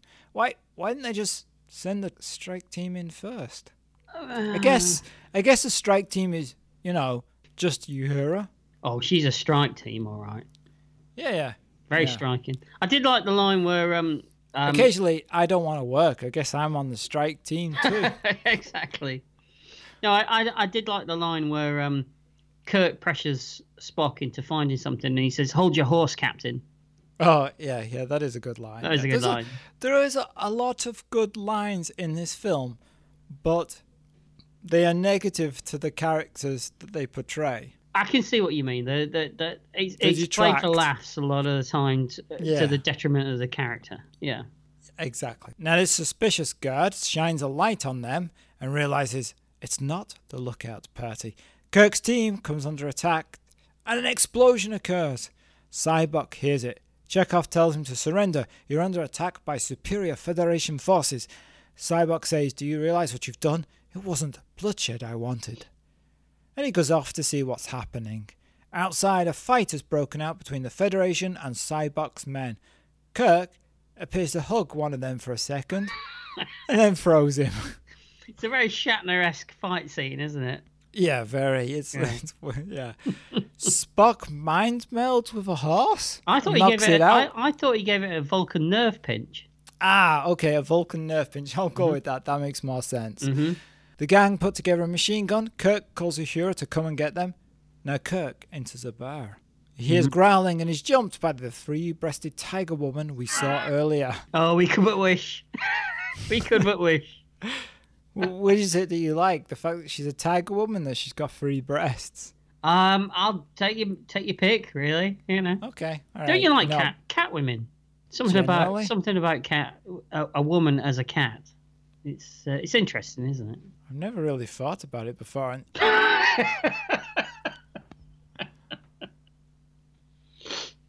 Yeah. No, don't you think? No, I have never had this thought in my life. I think you're the only person who had. I'm sure if you looked hard enough on the internet, there'd be... I'm sure if I looked hard enough on the internet, I'd find everything about anything, but it doesn't make it right. No, it's just Catwomen. Catwomen are interesting. I think Andrew Lloyd Webber is the only person who has a cat thing. Well, there you go, you see? And he's a sir. Yeah. I could be knighted. Oh, you could be, yes. That's all it took. Yeah, that's true. Kirk throws her into the water pool table and she drowns in the 3 inches of water. You say she drowns? How do you know she drowns? Well, what happens to her? She just doesn't like being thrown? Well, you say thrown. I think she takes offence to being winched up on the wires that she's attached to. Right, and then it cuts to, and then if you look, William Shatner's just got his hands in the air. Like he just doesn't care. Spock enters. The hostages appear. Thank God, says Kirk. Which is weird, because there are no gods in Star Trek, but okay. Well, there are, but he usually disproves them, doesn't he? That's true. So maybe the expression still exists. Yeah, and he'll do that later as well, won't he? Yeah. But then the Romulan ambassador pulls out a gun. So does Cord. And St. John says, "Would you mind handing over your weapons?" Kirk stares at them. And we cut to Sybok congratulating his men from the back of the shuttle. Mm-hmm. Kirk and his team are brought out while the crowds jeer them. They are now prisoners. And Uhura has been captured somehow. With her clothes on. Oh yeah, she put her clothes back on. Oh, well, yeah, I'm just saying she's got her clothes on. Yeah, I didn't think you need to mention that, really, but okay. Yeah, but the last time we saw her, she didn't have clothes on. You think she just went back to her shuttle and just kept the feathers? The poor crewman that's sitting there in the back, bald, plucked, is just like, can I have those back? And she's like, why? You can't repluck them. Stick them back on. Yeah, it's not the same. Sybok recognizes Spock and walks over to him. Sybok reaches out to him, but Spock steps back. Kirk watches them. Sybok says, after all these years, you finally caught up with me. For a second, Spock says nothing. Then he says, you're under arrest for 17 violations of the Neutral Zone Treaty. There's silence for a second, then everybody laughs. Spock! You developed a sense of humour after all, says Sybok. Spock wasn't trying to be amusing until Sybok that he should surrender. Sybok says he can't surrender now as he's not through violating the Neutral Zone Treaty. He tells them that he's going to steal something big, a starship.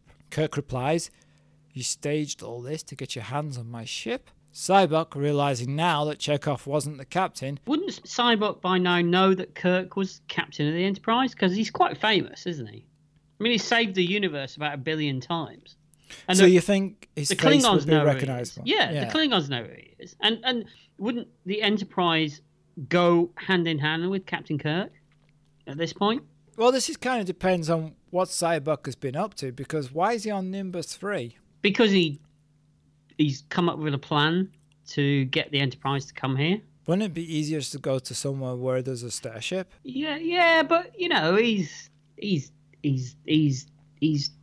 playing the long game. He's playing the long game. That's the one. Yeah. That's what I was looking for. Yeah, but okay, Sybok is influenced by these visions, so maybe Sybok is not totally tuned into what's happening in the universe. It's a big friggin' universe. Let's be honest. Yeah, but I mean, the whole thing with Kirk and the Enterprise has been going on for about what at this point, 20 years. Right.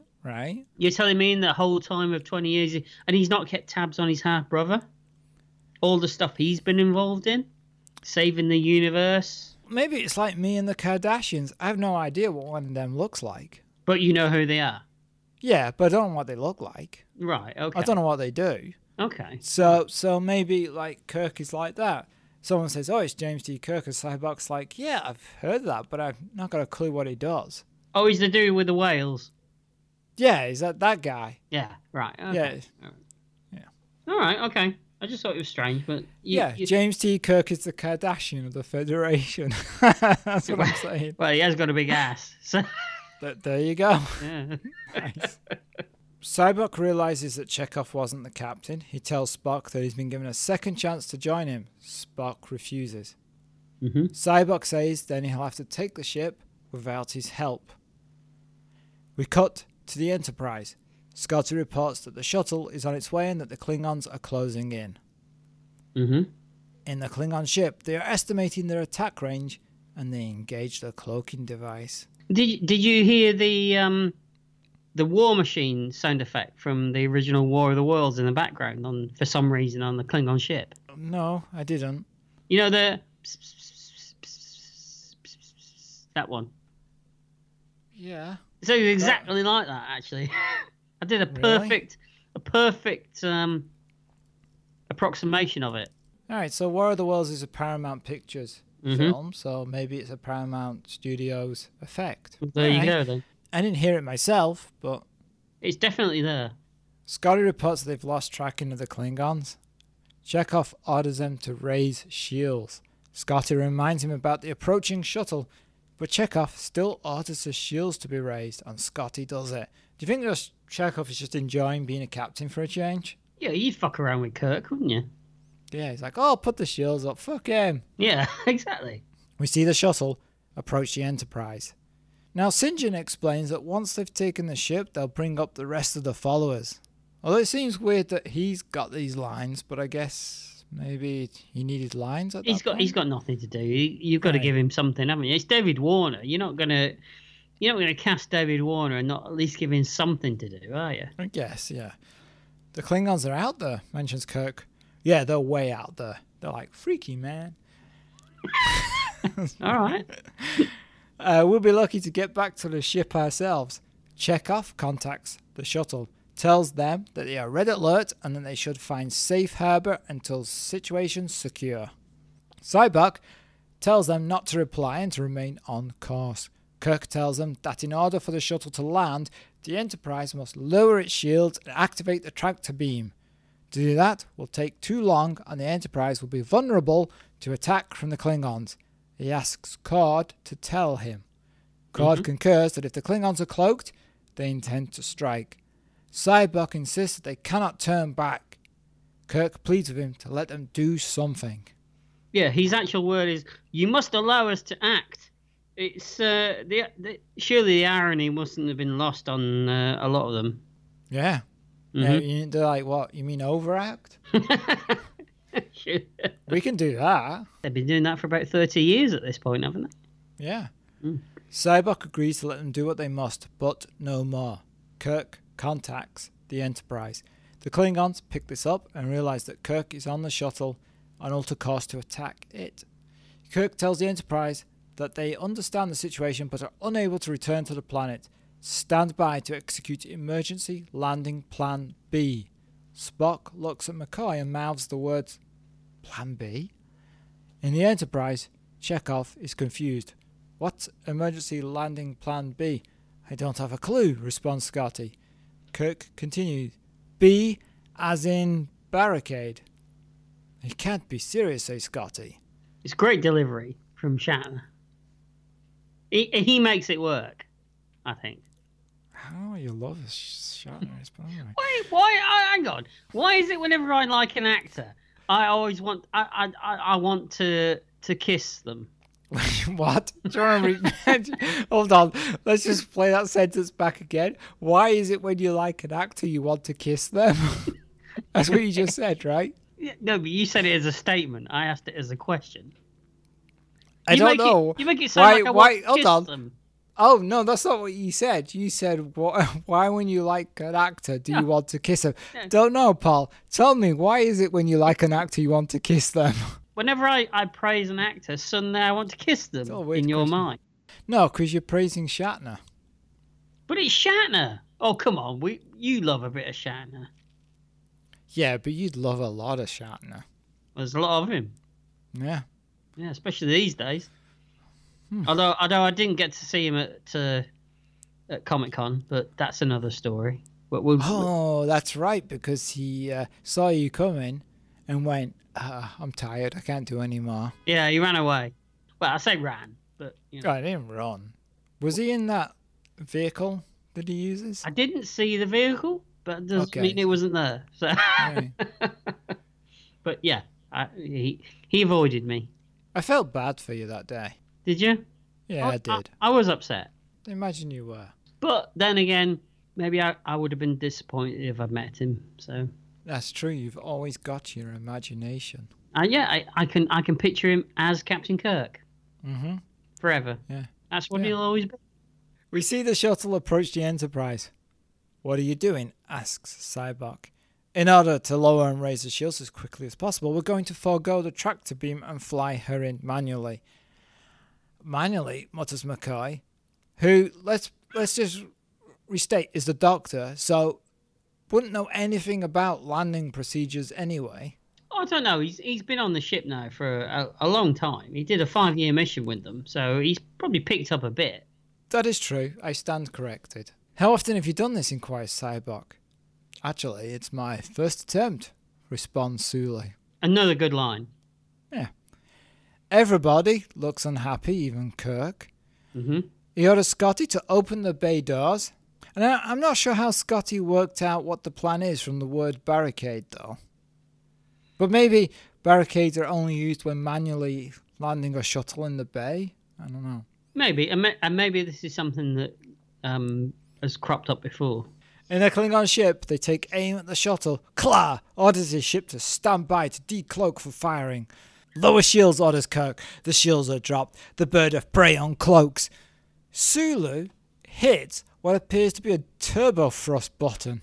You never know when you might need it. The shuttle crashes into the landing bay. Everybody is thrown around. Annette opens up. Good old Annette. And she stops the shuttle from smashing through the wall. I like it. It's good. Scotty says, they're in. I bet he does. Yes. The Klingons switch to target the Enterprise. Warp speed now, orders Chekhov. The Klingons open fire and miss because the Enterprise has warped away. Kla orders the Enterprise to be tracked, because apparently you can track a ship in warp speed now. Apparently you can, yes. It's an amazing effect when the ship goes to warp, isn't it? Not really, Paul. I think you're being very generous or sarcastic. It kind of looks like a still shot that's just been moved slightly to the left. Mm-hmm. Also, as well, I do think that this sequence, it's a good sequence, but it could have been directed better. Oh, you think Shatner poorly directed at this point? Your hero. Actually, no. I'll take that back. I'll take it back. Oh no, because we don't want to. No, not. It could have been edited better. Okay. So it's the editor's fault. It's not the editor's director's fault. Yes. Okay. It robs it of any tension, I think. Back in the shuttle, everybody has been thrown around. Some are knocked out. Sybok becomes conscious, just as Kirk does. You know, back in the day when Kirk wakes up with a bloodied lip, he would have also had a massive tear in his shirt as well. But you can't do that anymore because, you know, it would have... it wouldn't have worked, would it, at this point in Kirk's life? They both see the gun laying on the floor, and they reach to grab it at the same time. But Sybok is faster and points the gun at him.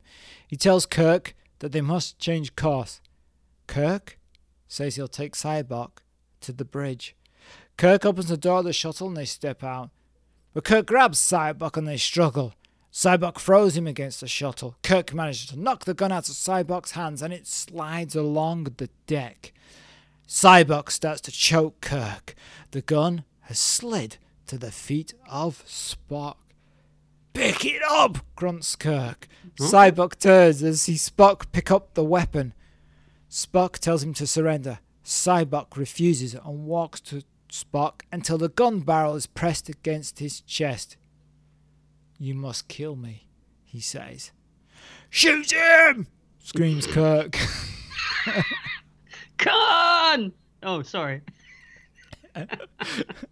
Sybok and Spock stare at each other as Sybok grabs the gun from him. Kirk is devastated. Yeah. For a moment, Sybok says, "I thought you might actually do it."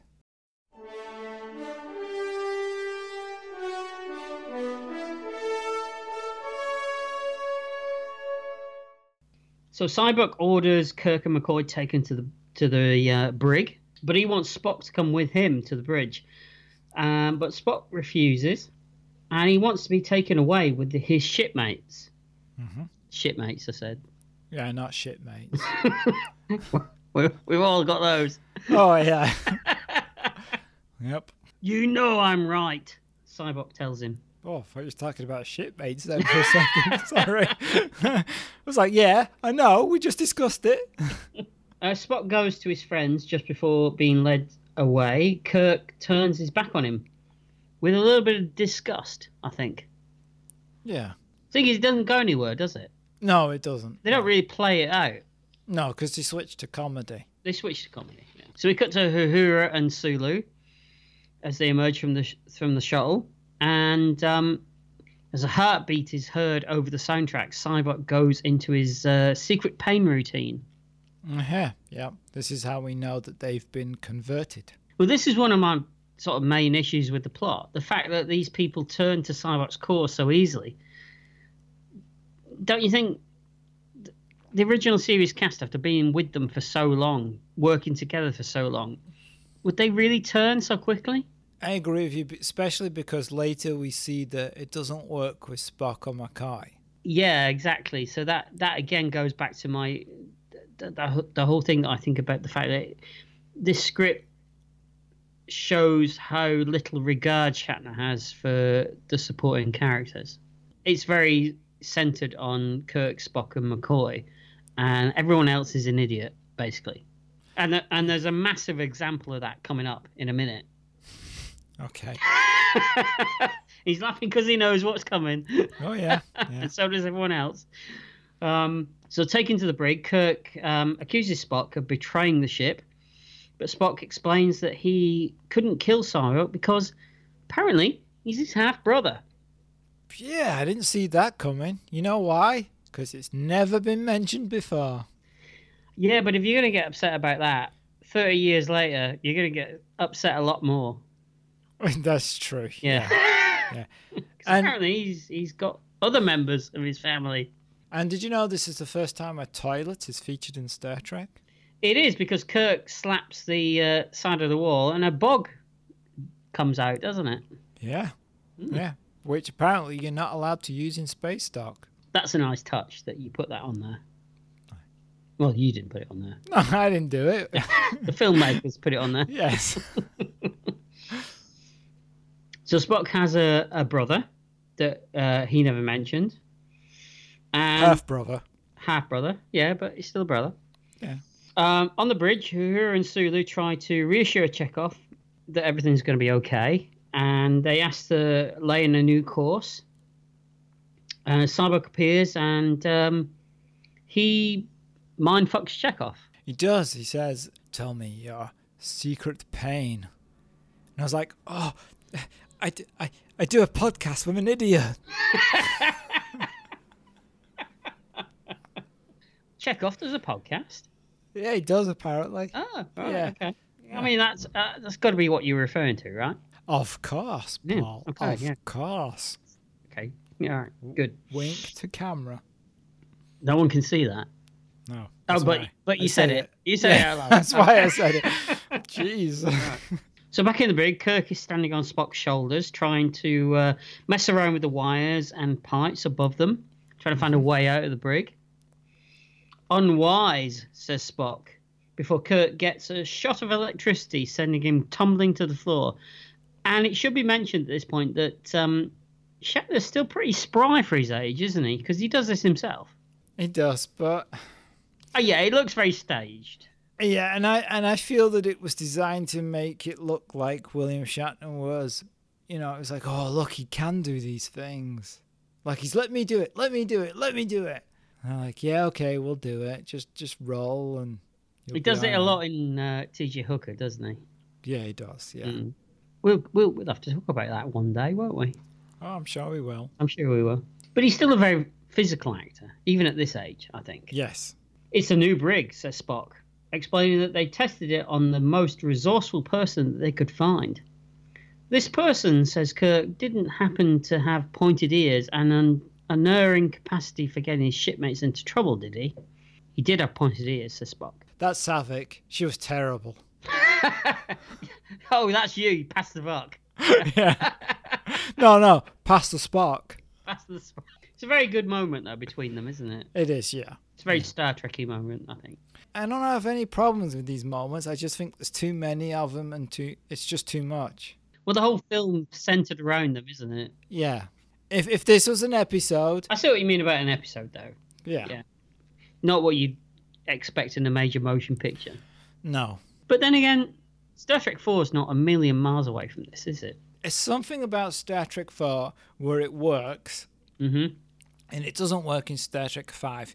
It's like the Marshmallow Man in Ghostbusters and the Statue of Liberty in Ghostbusters 2. One of them works, one of them doesn't.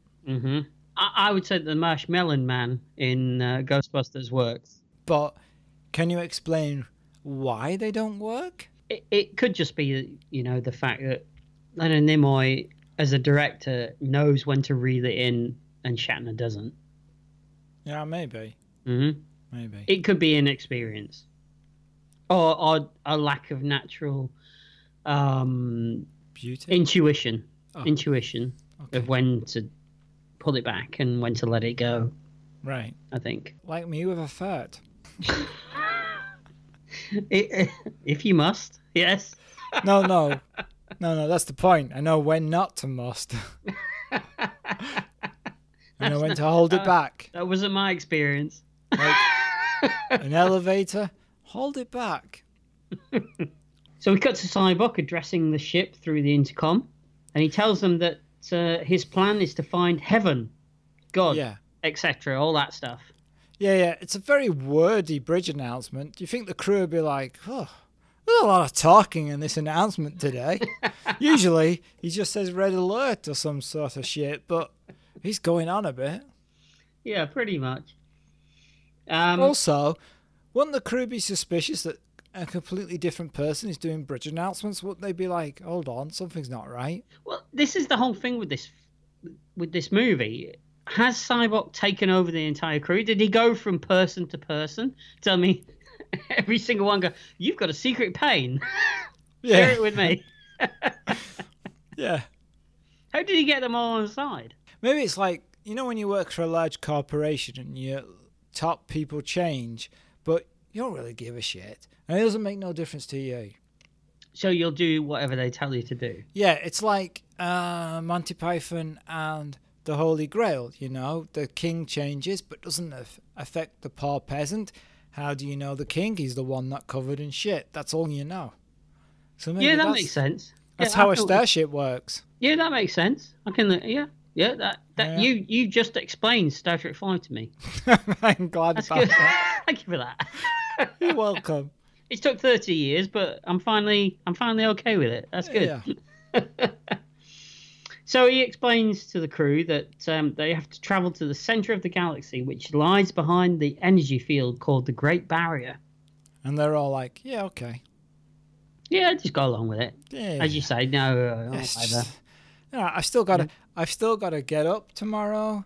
I've got to reunify the neutron cores like I do every day, and then I do that for 8 hours, and then I go to bed.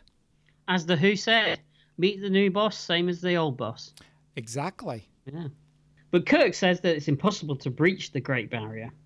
No ship has ever been into the barrier, and no probe has ever returned. Well, the thing is, age must be affecting his memory, because I'm pretty sure that they did this twice in the original series. Oh, can you tell me when? Yes, I can. I thought you might, funnily enough. Well, where No Man Has Gone Before, they breached the Great Barrier, and Gary Lockwood's character, Mitchell, gets ESP powers. Yep. Yep. And extra strong personality. That's the one. And then there's a second season episode where the Enterprise gets taken over by these non-corporeal beings who can turn people to salt, and they kidnap the ship and take them to into the Great Barrier. Yeah. Can you smell that? Smells like research. It's not research. I knew it. Did you? I did, yeah. Yeah. So Kirk's got a short memory. That's what you say. He has, and it gets worse later. Okay. Yeah. So Kirk then demands to know if Spock is either with him or not.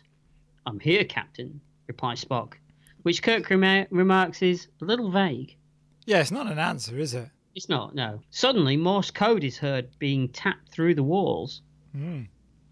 The Morse is pretty rusty, but they realise that the message is, "Stand back." The wall explodes. "It's Mr. Scott. Do you not know a jailbreak when you see one?" he says. Oh, nicely done. Yeah, that was very close, wasn't it? You've practiced that. I have, yeah. Yeah, I knew that. So Cyborg goes to the brig to confront them, and he finds that they've gone. They raise the alarm. So this is where we get to the point where... Oh, here we go. Walking through the ship, Mr. Scott tells them how to find the emergency communication station on a deck above them. But the lifts are out and that they'll have to climb. "You're amazing," says Kirk. "Nothing amazing about it," says Scotty. Nope. "I know this ship like the back of my hand." Before walking into a bulkhead and knocking himself out. Yeah. It's a funny moment, but I do think it's another illustration of how little regard Shatner has for everyone else in this film. Yeah, I also think it's a combination of things. As a kid, by the way, I thought it's hilarious. Absolutely. And it's still funny. Yeah. But I also think it's just a really bad script requirement, because they need Scotty to be knocked out at this point so that he can't be involved. It's true. Later, so they need him to do that. But they could have just have him captured at this point. If they wanted some kind of comedy here, it would have been funnier if he'd said, "Oh, I know this ship like the back of my hand," and then he'd walked off screen left, and then you'd seen him walk back screen right, as if he'd gone the wrong direction. Because that'd have been like, oh, that's funny, but also it's not like impossible because he just went the wrong direction. Yeah, but even that is just reducing Scotty to a punchline, isn't it? I guess so. Yeah, yeah. It's not great. No. So reaching the turbo shaft, yes, I said turbo shaft. They begin to climb, but Spock slips away into another room. I prefer Jeffrey's tube.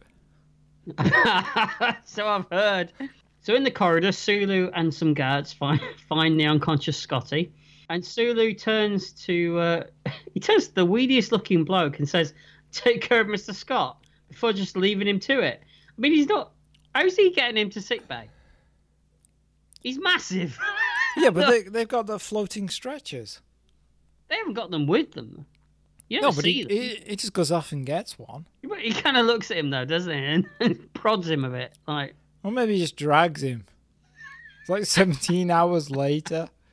cuts it into the movie and he's still dragging him. It's just like, it's a stinger scene at the end of the film. After the yeah, he's just like still like pulling him. He's like, where am I? Oh, you're at quadrant 15, section 2. You need to make a left. Okay, just pulling him. Pump your legs. His legs, Scotty's? Yeah, pump his How's legs. that help? He might move easier. In case he gets a blood clot or something. He's not Right. flying. Yeah, but, Wow. it's Scotty. Yeah. Anything's possible. So Kirk and McCoy start to climb up the shaft. But McCoy's struggling a little bit because he's older than everyone else. Oh, that's a long way too. It is You'd long. be struggling. I'd be struggling after the first couple of rungs. You'd look at it and go, nah, I'll just get captured. It's got to be easier, really. I'll be Yeah, brainwashed. in the I long- don't mind. Yeah. Easier life, right? Exactly. Face your pain. I haven't got any pain. Really? Let's talk about this. No. So Kirk suddenly realises Spock is missing when suddenly Spock, in his rocket boots, the rocket boots from earlier in the movie, lowers himself down beside them. So how did Spock get above them? Yes. Yeah, without them noticing. Yes. Possible. Yeah. That's a problem. Yeah. You know what I think happened? Go on. Bollocks. That's what happened. Spock's bollocks. Yeah. Okay. Yeah, that's what happened. Okay. Yeah. So Kirk and McCoy climb into Spock's arms. But their combined weight causes them to sink. Must be all those marshmallows, says McCoy. Yeah, pies. Are you sure it's not just Shatner's gut? Yeah, also, it just doesn't look very realistic. No, it looks like they're all on wires. And also, have you ever seen three people cling to each other, but without actually wanting to cling to each other as much as these three people? I might have. Oh, yeah, you're right. It was that time you tried to hug me, right? Yes, when you came and visited me earlier in the year. Yeah, and I said, I'm still English, and then backed away. Yes. Well, let's not discuss your repressed sexuality. So. No, you mean my normal behaviour for a British person. Not these modern British people. I'm modern, am I? Really? Oh, yeah, that's true. Yeah. Oh, it's just a contradiction. It is. Confusing. Yeah. It is. So below them, Sulu and the guards appear, but Kirk orders Spock to fire the booster rockets. They blast up the shaft. Yes, I did say that. Yes. I know, I'm letting you go with it. But, these are very powerful rocket boots. Where's all this rocket power contained? In his feet. Just in his feet? Just in his feet. Just in the soles of his feet. Yes. Okay, all right. So they blast up the shaft, almost crashing into the ceiling. Yeah. I believe I overshot the mark by 1 level, says Spock. Nobody's perfect, replies McCoy. Like it. Again, yeah, great character moment. McCoy gets actually the best lines in this film. McCoy gets all the best moments in this film. He does, yeah. He gets a really good one in a minute, which is probably the best scene in the whole movie. Oh, yeah, I agree. So they reach the communications equipment, and Kirk sends out a distress signal, which is picked up by Claw in his Bird of Prey. The Klingons appear to be able to pretend to be Federation people, and nobody knows. How come the Klingons have got really good communications equipment that not only can they listen in on Federation communications, but they can pretend to be Federation people? Meanwhile, Starfleet's like, I don't know what the Klingons are doing. I ain't got a clue. They're over there somewhere. Yeah, but we've already established they're building ships that don't work properly. I guess so. It's atrocious. It's almost like there's a new regime come in that doesn't know what they're doing. Really? Yeah. Oh. Can you imagine that? I don't know. The new administration comes in and they're kind of just half-assing it. Well, let's hope they don't last. Let's hope so. Yeah. Yes. Well, yeah. so let's hope they Johnson this equipment. Is it just me, or is there something a little bit special about the way that William Shatner says the line, "This is Captain James T. Kirk of the Starship Enterprise"? When does he say that? When he's doing the emergency broadcasting. It's almost like somebody going into a restaurant and they're like telling them they can't find a table and they're replying with, "Do you know who I am?" Yeah, a little bit like that. But Is that what you meant? Yeah, and it's also iconic as well, isn't it? James T. Like Bond. Yeah. James Bond. Mm-hmm. Yeah, I didn't notice at the time, but I can imagine William Shatner doing that. Yeah. He says it in a certain way. So, Cyborg finds them, and he launches into a monologue about achieving the impossible and breaching the barrier. The impossible dream. Don't sing. Okay. Cyborg accuses Kirk of being afraid. "I'm afraid of nothing," says Kirk. I'm afraid of nothing. Come on, take you all on. I bet he's afraid of lawsuits. So in sickbay, Scotty wakes up to find himself being poured over by an Uhura in heat, apparently. Again, actually, this is where I wrote, has there ever been a hint of any kind of relationship between Uhura and Scotty before? No, Which is what you mentioned earlier. She's all over him. The only, it would have to be Uhura and Kirk, because that's the only time there's previously ever been any kind of hint. And that was controlled by another alien being. Mm-hmm. But not Scotty. I mean, Scotty's barely on the bloody bridge. And he looks terrified of her as well. Well, she's a little strong at this point. Yeah. Your kind of woman. I'm not saying anything. So Cyborg begins to try... Shut up. Cyborg begins to try to remove the hero's secret pain, causing them to suddenly see visions of their past. Yeah, which we didn't see with the other characters. No. So what we get to see is, first of all, we get to see McCoy.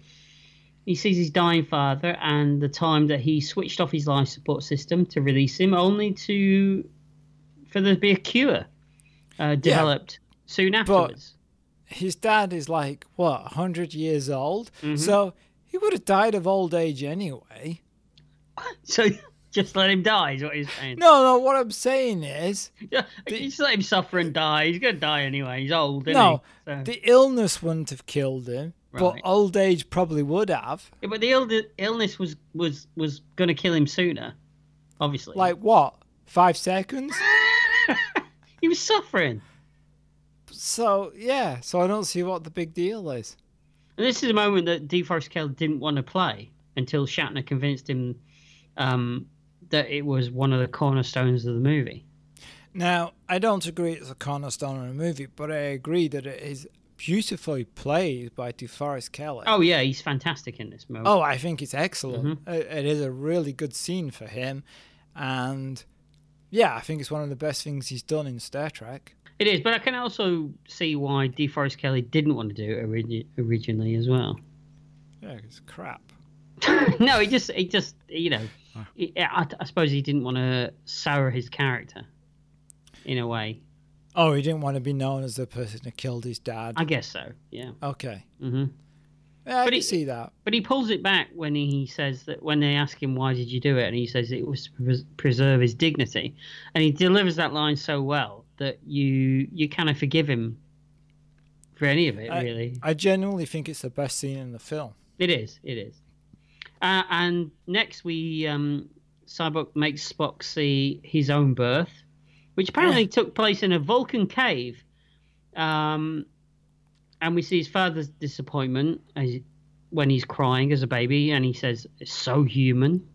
Yeah, but we also see a midwife that apparently spent a lot of time putting on makeup. Oh, yeah, she's caked in it. To be at a birth of a baby. Yeah, and what did she think she was attending? Oh, go on, what? An opening? Don't say that, Paul. An opening. So why would a logical race like the Vulcans choose to give birth in a cave, not surrounded by lots of medical machines and doctors? Because tradition is higher than logic. I have no idea. It is it's not very well thought out. Bollocks is what you're saying. Yeah. Okay. Although Spock's father, Sarek, he's played by a different actor, but yet voiced by I should have thought that through before I said it. Yeah, Danger Mouse. Who are we going for? What's his name? I don't know. Go on, Paul. You do know his name, don't you? Okay, then I'll just IMDb it while you're my brain's gone embarrassed by yourself. Normally I'd know it. What is it? Give me something that he's been in before. Star Trek 3? Star Trek 3, yeah. Mark Leonard. I've got it. Are you sure about that? Mark Leonard. Yes. Are you sure? Yes, I'm sure. Are you positive? Absolutely 100% positive. You're feeling a little weird about it, right? No, I'm not at all. I know it's true. Sounds a little weird because Mark Leonard Leonard. Like Mark Leonard, are you sure? Yes, I am. I don't see his name in the Star Trek It's credits. It's Mark Leonard. Are you sure? Oh, fuck off. Yeah, you know it's Mark Leonard. Is it Mark with a K? Yes. Mark Leonard. Actor. Oh, all he's done is Taking Earth. It's Mark Leonard. Let's try this other Mark Leonard that's down here. No, he's not done anything either. Are you sure? It's Mark Leonard. Are you sure? Yes. I don't see anything for him. I'm going to do it, right? Okay. What are you doing? So even though it's a completely different actor playing Sarek, it is actually Mark Leonard doing the voice. Are you sure it's Mark Leonard?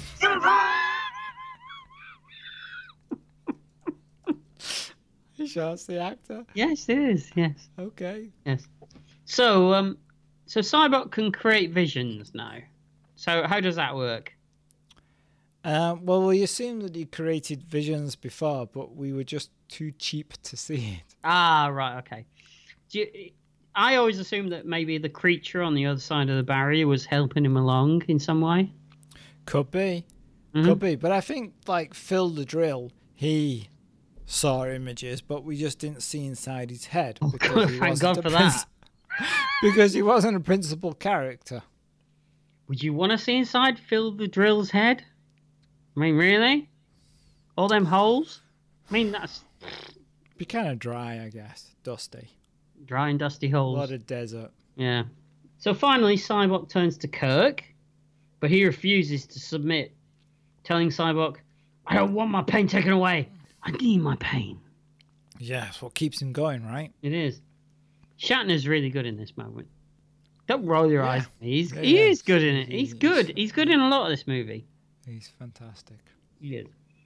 Yeah, great. So Cyborg, thinking that he at least has won over McCoy and Spock, says that they'll accompany him to the bridge while Kirk remains.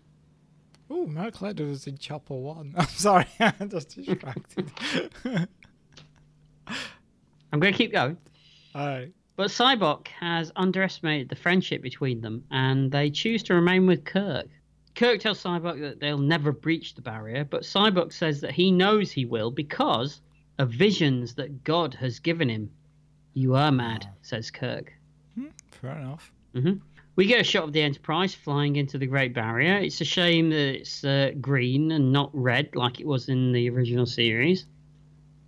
Well, it's a different Great Barrier. That's just me. Yeah.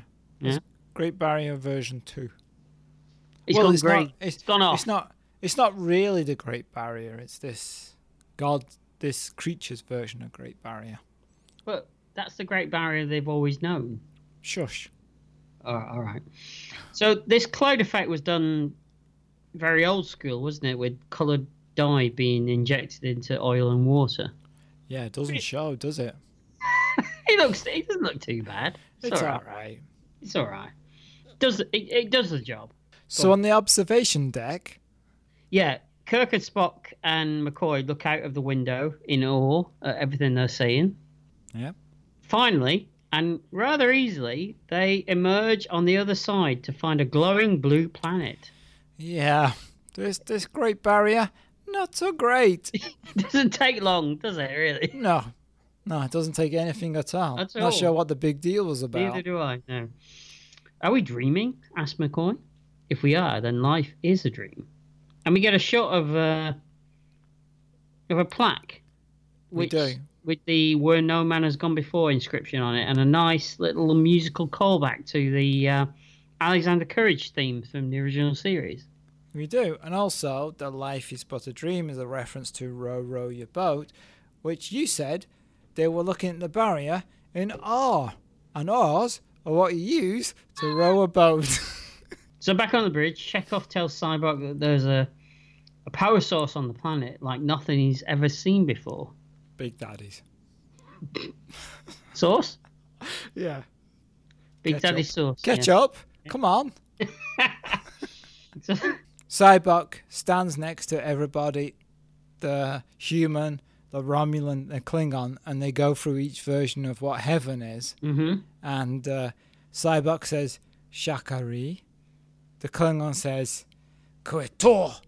Mm-hmm. The Romulan says, Votava. And St. John says, Barnsley.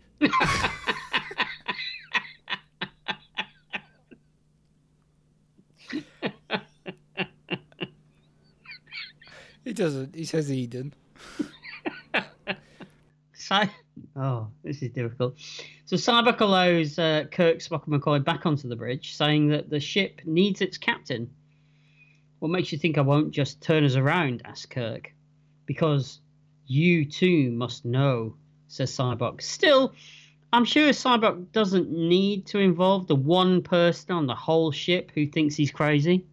I mean, he's already got Sulu, Uhura, and Chekhov, and the rest of the crew, apparently. So he doesn't really need Kirk at this point, does he? But somehow he lets him back in charge. I think it's because he feels that he's so right that Kirk is going to see that he's right, and so it doesn't matter. So he still wants to win Kirk over? I don't think he's going to win Kirk over. I think the fact that God is going to be there will win him over. What I'm saying is Cyborg wants Kirk to see it, though. He wants Kirk... Yeah, he doesn't believe Kirk is going to turn against him because he's going to see God, so why would you? Mm-hmm. Yeah, that makes sense. If we're going to do this, we're going to do it by the book, says Kirk. Which book is that? Debbie Does Dallas. What kind of book would that be? I'm sure I've read it. No, I think you've seen it. You've not read it. It's not a book, Paul. Can you imagine it, though, if it was? Hold on, I'm imagining it. I lost it. Give me a second. I've got to work with this. You're going to work with it? I've got to work with it. Hold right. on. Okay. Yeah, still better than as a film. Better than this. So, Kirk orders the ship to take a standard orbit around the planet, and Spock and McCoy and Cyborg accompany him to the shuttlecraft so that they can go down and investigate. Don't just stand there, he says. God's a busy man. It's a good line. It is a good line. So the shuttle heads for the planet, piloted by Spock. They pass through clouds to find a desert-like planet beneath, as something takes over the controls and lands the shuttlecraft for them. That's handy. It is. Kirk goes to grab a phaser, but Cyborg shakes his head in disgust. And Kirk says, okay, we'll play it your way. Mm-hmm. Everyone goes outside and sets off to look around. Cyborg is amazed by it all, but Kirk obviously has his doubts. Also, it doesn't look that amazing. I mean, it doesn't look like Eden. I mean, it looks like more like something from a Star Trek episode, right? Yeah, but I have this idea that it would look like Eden to a Vulcan, wouldn't it? Because they live on a desert-like planet. Yeah, but this is William Shatner's film. We're not seeing it from fucking Lyndon Nimoy's viewpoint. We're seeing it from William Shatner's viewpoint. But maybe from a story point of view, Shatner saw it that way. No, I think Kirk's probably thinking, shit, I've been here before. He's like, everybody, look out for a green thing called a Gorn. Where's the Gorn? Yeah. They're reet bastards. Trust me. Look like a guy in a green suit, but they're not. They're really strong. Punch him in the ears. That's what you need. Yeah. Do a kind of fake man from Uncle Karate Chop. That usually works. Back on the bridge, everyone is somehow watching everything on the planet unfold via the view screen. Well, that's a Star Trek thing. Mm-hmm. While Scott is working hard to repair the transporters. He's been doing that for about 2 hours now for the entire movie, right? That's his entire job that started at the very beginning. He's still working on it. That's right. I'm beginning to think that Scotty doesn't know what he's doing. I think he does that thing that we do where he fudges it. Wait, hold on. Let's have a conversation about this. What's this wee shit? You know what I'm saying. No. I think what you're saying is that you get people who are better at doing than what you're supposed to be doing to surround you so that you look like you know what you're doing. Yeah, you mean I'm smart, is what you're saying. Could be. Don't think that's the word I'm looking for, but okay. We'll let it slide. Thank you. Yeah. So on a monitor in the background, we see an image of the Klingon bird of prey appear. Mm-hmm. The Enterprise was followed. Whoa, through the impenetrable barrier Exactly. that no ship has ever gone before. Exactly. That no ship has ever been able to travel through because it's the impenetrable barrier. They followed in their wake. Well, they weren't asleep. Very good, yes. Also, we also get a lot of padding at this point with music of wonderment, but it's just rocks. It is. It's lots on of the rock. planet. It's just rocks. I mean, it's not visually inventive like Star Trek The Motion Picture, but the music is kind of conjuring that idea, but we're basically seeing people on rocks. Lots of rocks. Yeah. Climbing over rocks, staggering over rocks. Rocks. Yeah. So after walking a while and finding nothing, Spock is about to console Sybok when the sky darkens and the ground shakes. Suddenly, huge polystyrene, stone rocks erupt from the ground, forming into a kind of temple. Yeah. Never thought of the temple. I was thinking more Stonehenge, but okay. I think this is where Shatner wanted a lot more than what he ended up with. I can only imagine, and so can he. Forever. Yeah. A swirling mist appears, and a great beam shoots into the sky, passing the Enterprise. It's a nice shot. Yeah, is it? Oh yeah, a nice effect shot when the beam passes the Enterprise. A voice welcomes them. McCoy asks, "Is this the voice of God?" One voice, many faces. Wasn't he a character in He-Man? Oh, was he? Yeah, I had the figure. You press a button and his face. Remember him? Vaguely. Many faces. Yeah. The entity begins to show them images of a Klingon god, a human god, before finally settling on looking like a giant floating Father Christmas head. Yep, I have Santa Claus. He is. Yeah, yep, that's what I got in my notes. So the entity tells them that they are the first to find him, and he perks up suddenly when Sybok tells them that they breached the barrier by the use of a starship. This starship, will it carry my wisdom out into the galaxy, says the entity. No, but it'll carry your spunk. What? Okay.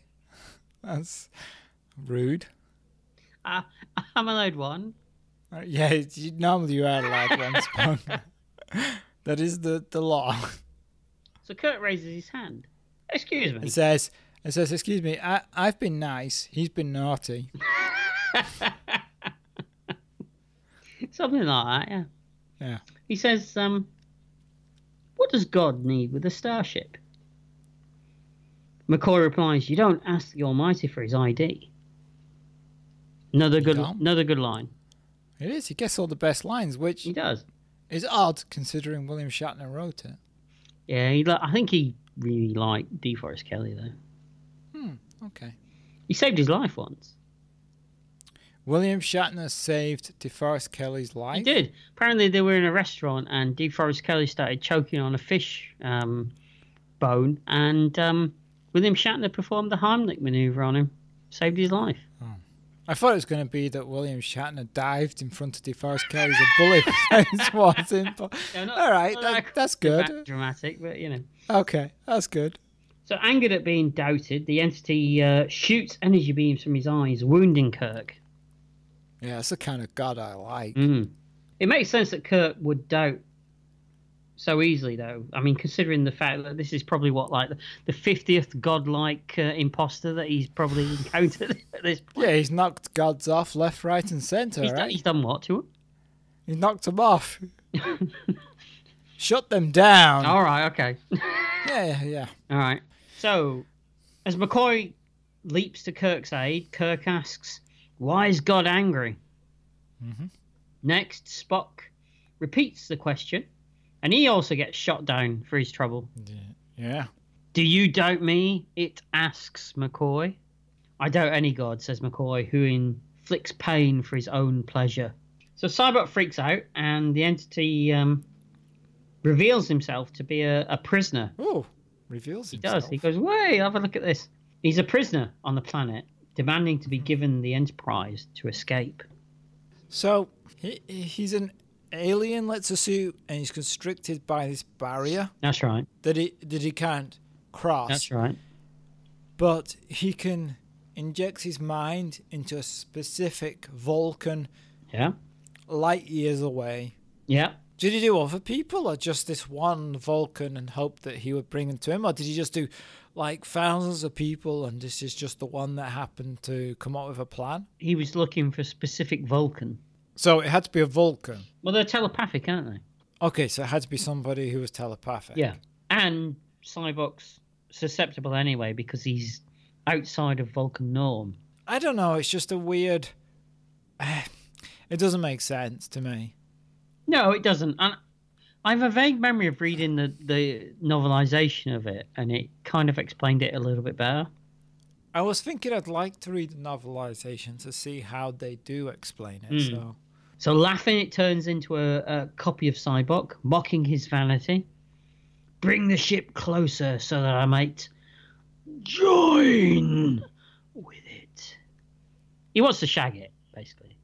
All right, that was a very weird moment, but that's how he says it. So Kirk pulls out his communicator, and he remember take it with him this time. He did, yeah. He calls the Enterprise, and he says, "Listen carefully." Well, Cybok goes to Spock, asking for what? It's like, hello. Listen, I'll only say this once. Well, he does, though. He does, yeah. Well, Cybok goes to Spock, asking for forgiveness for what he's done. Cybok runs at the entity, and they struggle, as Kirk orders the ship to send down a torpedo. Yeah. Kirk, Spock, and McCoy take cover as the temple explodes, a little bit anticlimactically. We do, but we hear a mournful wail, and I thought, oh, did you hear her singing again? Well, they didn't let her sing the first time. It's not her voice. True. Yeah. So. It's not, no. Is it her, though, standing there? It's her standing there, but they didn't let her do the singing. But doesn't she sing? She does, yes. Oh, okay. A fact that she's miffed about to this day. I'm not surprised, because doesn't she have albums and stuff? Exactly. So I don't know why they didn't let her do it, but they didn't. So this is where Shatner wanted this fight with the rock creatures, isn't it? Yeah, it is. The entity is now a little bit pissed, and it starts screaming what sounds like, "Why you?" Is that what it says? It does. Really? Why you?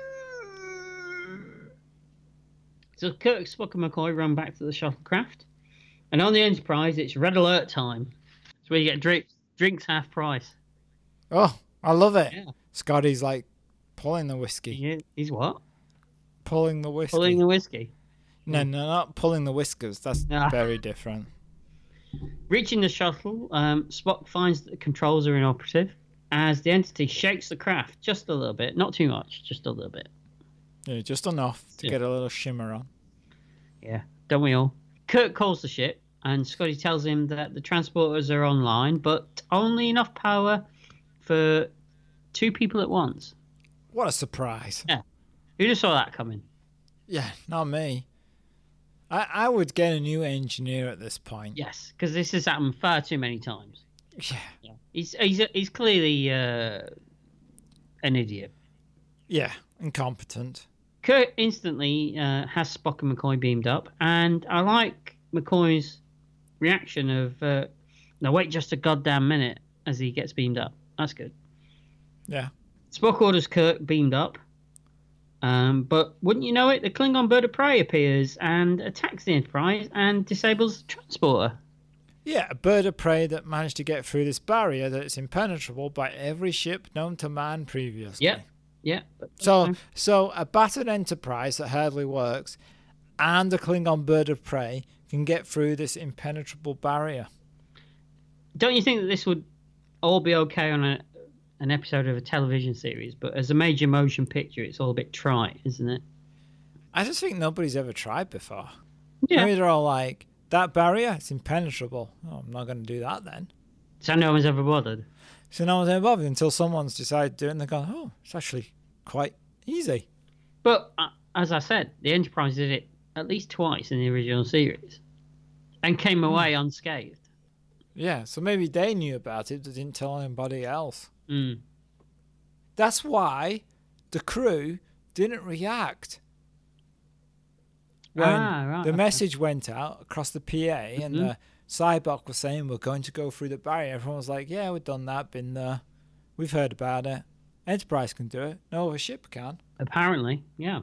So the Entity attacks the shuttle and Kirk does a runner. Does a runner? He does a runner. He runs away from the shuttle, doesn't he? Doesn't sound like Kirk to me, but okay. A lot of it doesn't. Yeah. So Spock contacts the bird of prey and Captain Claw demands the Enterprise surrender. Claw. Whatever. And he also demands that they hand over Captain Kirk, but Spock tells him that Kirk is on the planet. Claw accuses Spock of lying, but Spock points out that being a Vulcan, he's incapable of lying. It's a line he uses a lot. It's kind of convenient because if you do lie, no one's ever going to know. Don't you think that apart from... This is completely stepping aside from the film for a minute, but don't you think that... Us do that? I know, it's amazing, isn't it? Aside from Star Trek the Motion Picture, Leonard Nimoy never played Spock from the original series ever again. Well, he had a big change in STMP, right? Because he became like this distant character in STMP, and then he died in ST2, and he came back to life in ST3. So the fact that he's suddenly a lot more human after Star Trek 4 is down to the fact that he's not kind of the same Spock that we knew. No, it's possible that he has some kind of... I mean, obviously I'm talking about this as just person watching. I don't know all the Star Trek stuff that these fans know, but it's possible that he has some kind of McCoy influence embedded in with him. Yeah, possibly. Because isn't his Katra was inside McCoy's head? Yeah. So couldn't that influence his behavior in future Star Trek? Yeah, that makes sense. Yeah, yeah. I like that idea. Yeah, I just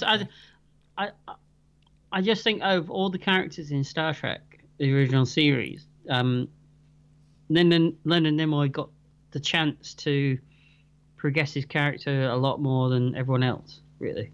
Yeah, I agree. Although I would say that Dr. McCoy would also have had the chance to do so, but probably didn't because of the way it's been written. Yeah. But yeah. He's the only one that's had such a huge transformation, yes. So Spock then goes to General Cord, who's on the bridge of the Enterprise with the rest of Cybok's guys. What are we going to call them? Crew? Guys is fine. Okay. Sexist, but okay. And he asks for his help, pointing out that he is Captain Claw's superior.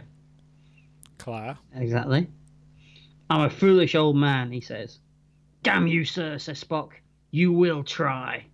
Which I have a problem with. I assume... Actually, it actually goes back to the conversation we just had. Mm-hmm. That's more of a McCoy line than a Spock line.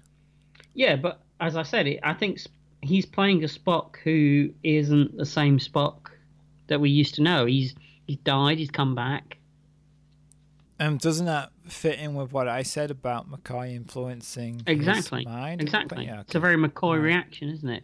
Yeah. Damn you, sir. You know. Yeah. Back on the planet, Kirk is running for his life, pursued by the Entity. He climbs a mountain, and he's got nowhere to go when suddenly the bird of prey rises above him and blasts the Entity into pieces. Let's assume that the bird of prey was cloaked, shall we? Yeah. You know. Let's assume that. You know, it's like a helicopter.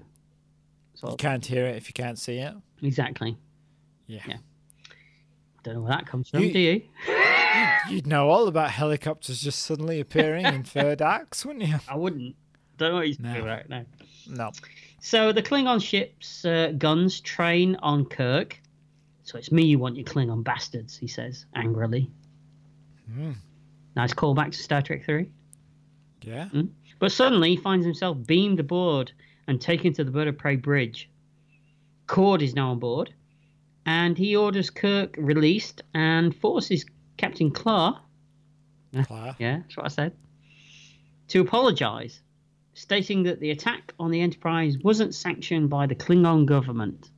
Finally, the weapons controller turns in his chair, and it's Spock. He was the one that shot the Entity all along. Because Spock's known for his skills at firing a gun. He's known for his gunning.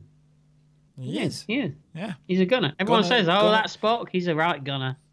They call him Gunner Spock. Gunner Spock, yeah. I've heard that, yeah. So Kirk goes to embrace him, but Spock says, not in front of the Klingons. It's a funny moment, and both the actors play it well. And do you think it was a joke reference in all the Kirk Spock / fiction that was going around at the time? Which still is a thing. It's possible. It's a funny moment, though. It is. Who reads that stuff? You.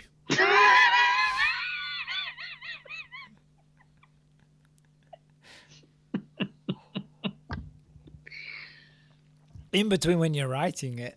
I've got a new volume coming out next week, actually. You do, yeah. Volume 752. That's the one, yeah. It's a good one, this one. Yeah, the first 750, they were a slog. But 751 was all right. So I'm looking forward to the next one. I'm working a Ferengi into this one. You like that? Oh, a lot of battering. Flapping ears. You like that? Gold platinum. Not sure I like that. Oh, trust me. I've never steered you wrong yet, have I? That's true. I'm pretty sure that both Shatner and Nimoy were aware of what they were doing in this scene. Oh yeah, I'm pretty sure too. Finally, we get a decent shot of the Enterprise and the Bird of Prey flying in formation. It's a pretty good shot. On the observation deck, there's a reception going on for the Klingons. Scotty is getting drunk with Cord, and Sulu and Chekhov are stalking the female warrior. Yeah. Wonderful muscles. That's what they say, yes. And Captain Claw begrudgingly gives Kirk a salute. Yep. Which Shatner plays very well. He plays it like, I'm going to do it back, but I really think you're a piece of shit. Yeah, okay. What are you going to say? Nothing. Just there's so much Shatner love, it's embarrassing. You accuse me of this of everything, you know. No, just Shatner. No. I'm pretty sure I've been accused of loving an actor far too much before. Nope, just Shatner. All right. Wait till we do T.J. Hooker. Oh my God, yeah. that'll be embarrassing. Just keep your clothes on. I'll let out my corset. All I ask. My corset will be let out that day, I'll tell you. Well. So Kirk joins McCoy and Spock as they look out at the planet below. They wonder if God is really out there. Maybe he's really inside the human heart, replies Kirk. Spock dwells on the fact that he's lost a brother. Kirk tells him sadly that he lost a brother once, but he was lucky to get him back. Go on. It is, but we lost a brother that us as an audience didn't even know existed. So it's... And I haven't told you this, Paul, but... I lost a brother once. Did you? It was a lovely dot matrix printer. Oh. We were inseparable. I don't want to talk about it, Paul. Well, I'd like to think... Now, I'm going to get all Star Trek here, all right? I like to think that when he's referring to his brother that he lost, he's referring to the brother that he lost in the original series episode. But he's probably not referring to that in the script. He's probably referring to the death of Spock and the fact that he got Spock back. What? Well, Spock. Oh, Kirk is referring to the loss of Spock and... Yeah. Okay. But if you remember the original series, Kirk did have a brother, and he died in an episode. Right. It would be nice if that was what he was talking about. He's probably not, but no, because William Shatner doesn't remember everything he did. But no, it was a job. But I'd like to think of it as a Star Trek fan. That's what he's talking about. Okay, well, you can live with that. Yeah. I thought you said that men like us don't have families, asked McCoy. Kirk smiles. I was wrong. Again, it's another good scene played by three actors that know each other really well at this point, don't you think? Yeah.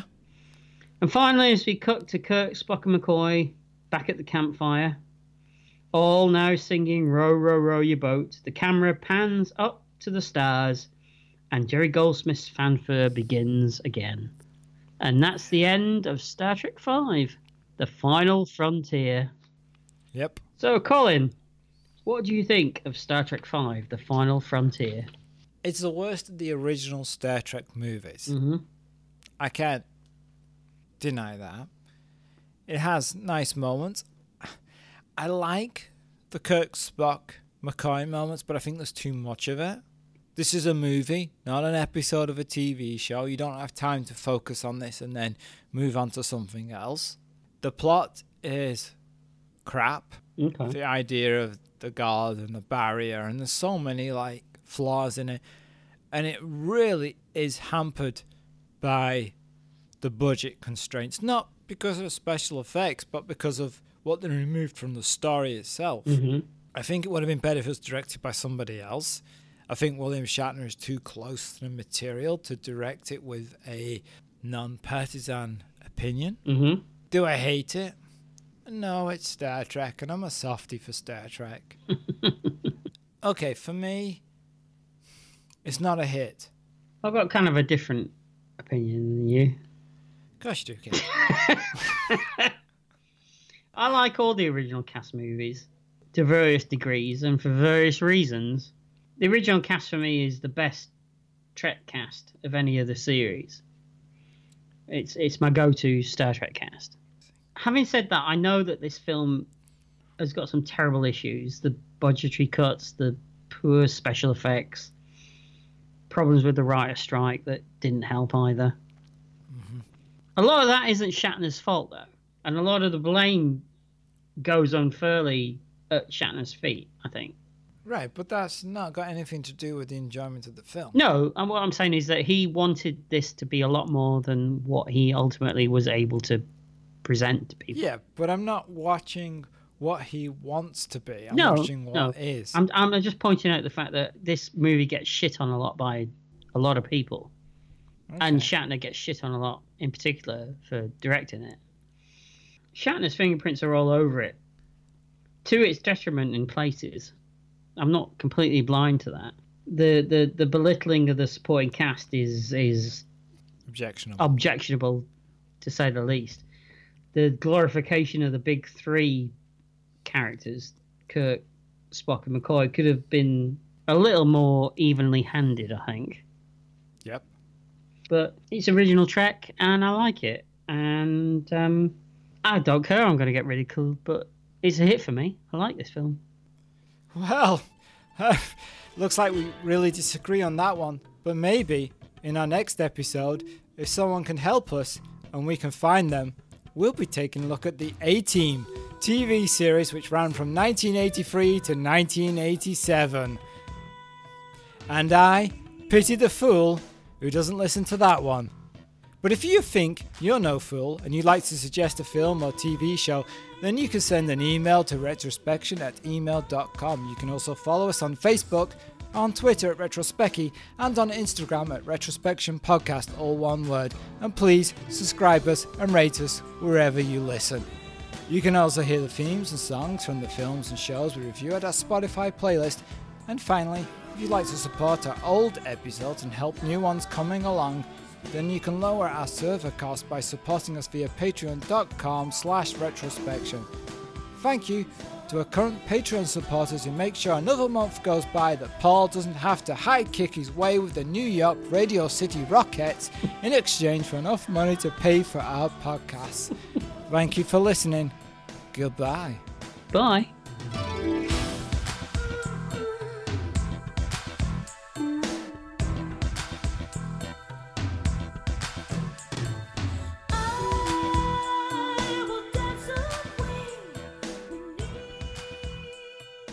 Oh, yeah.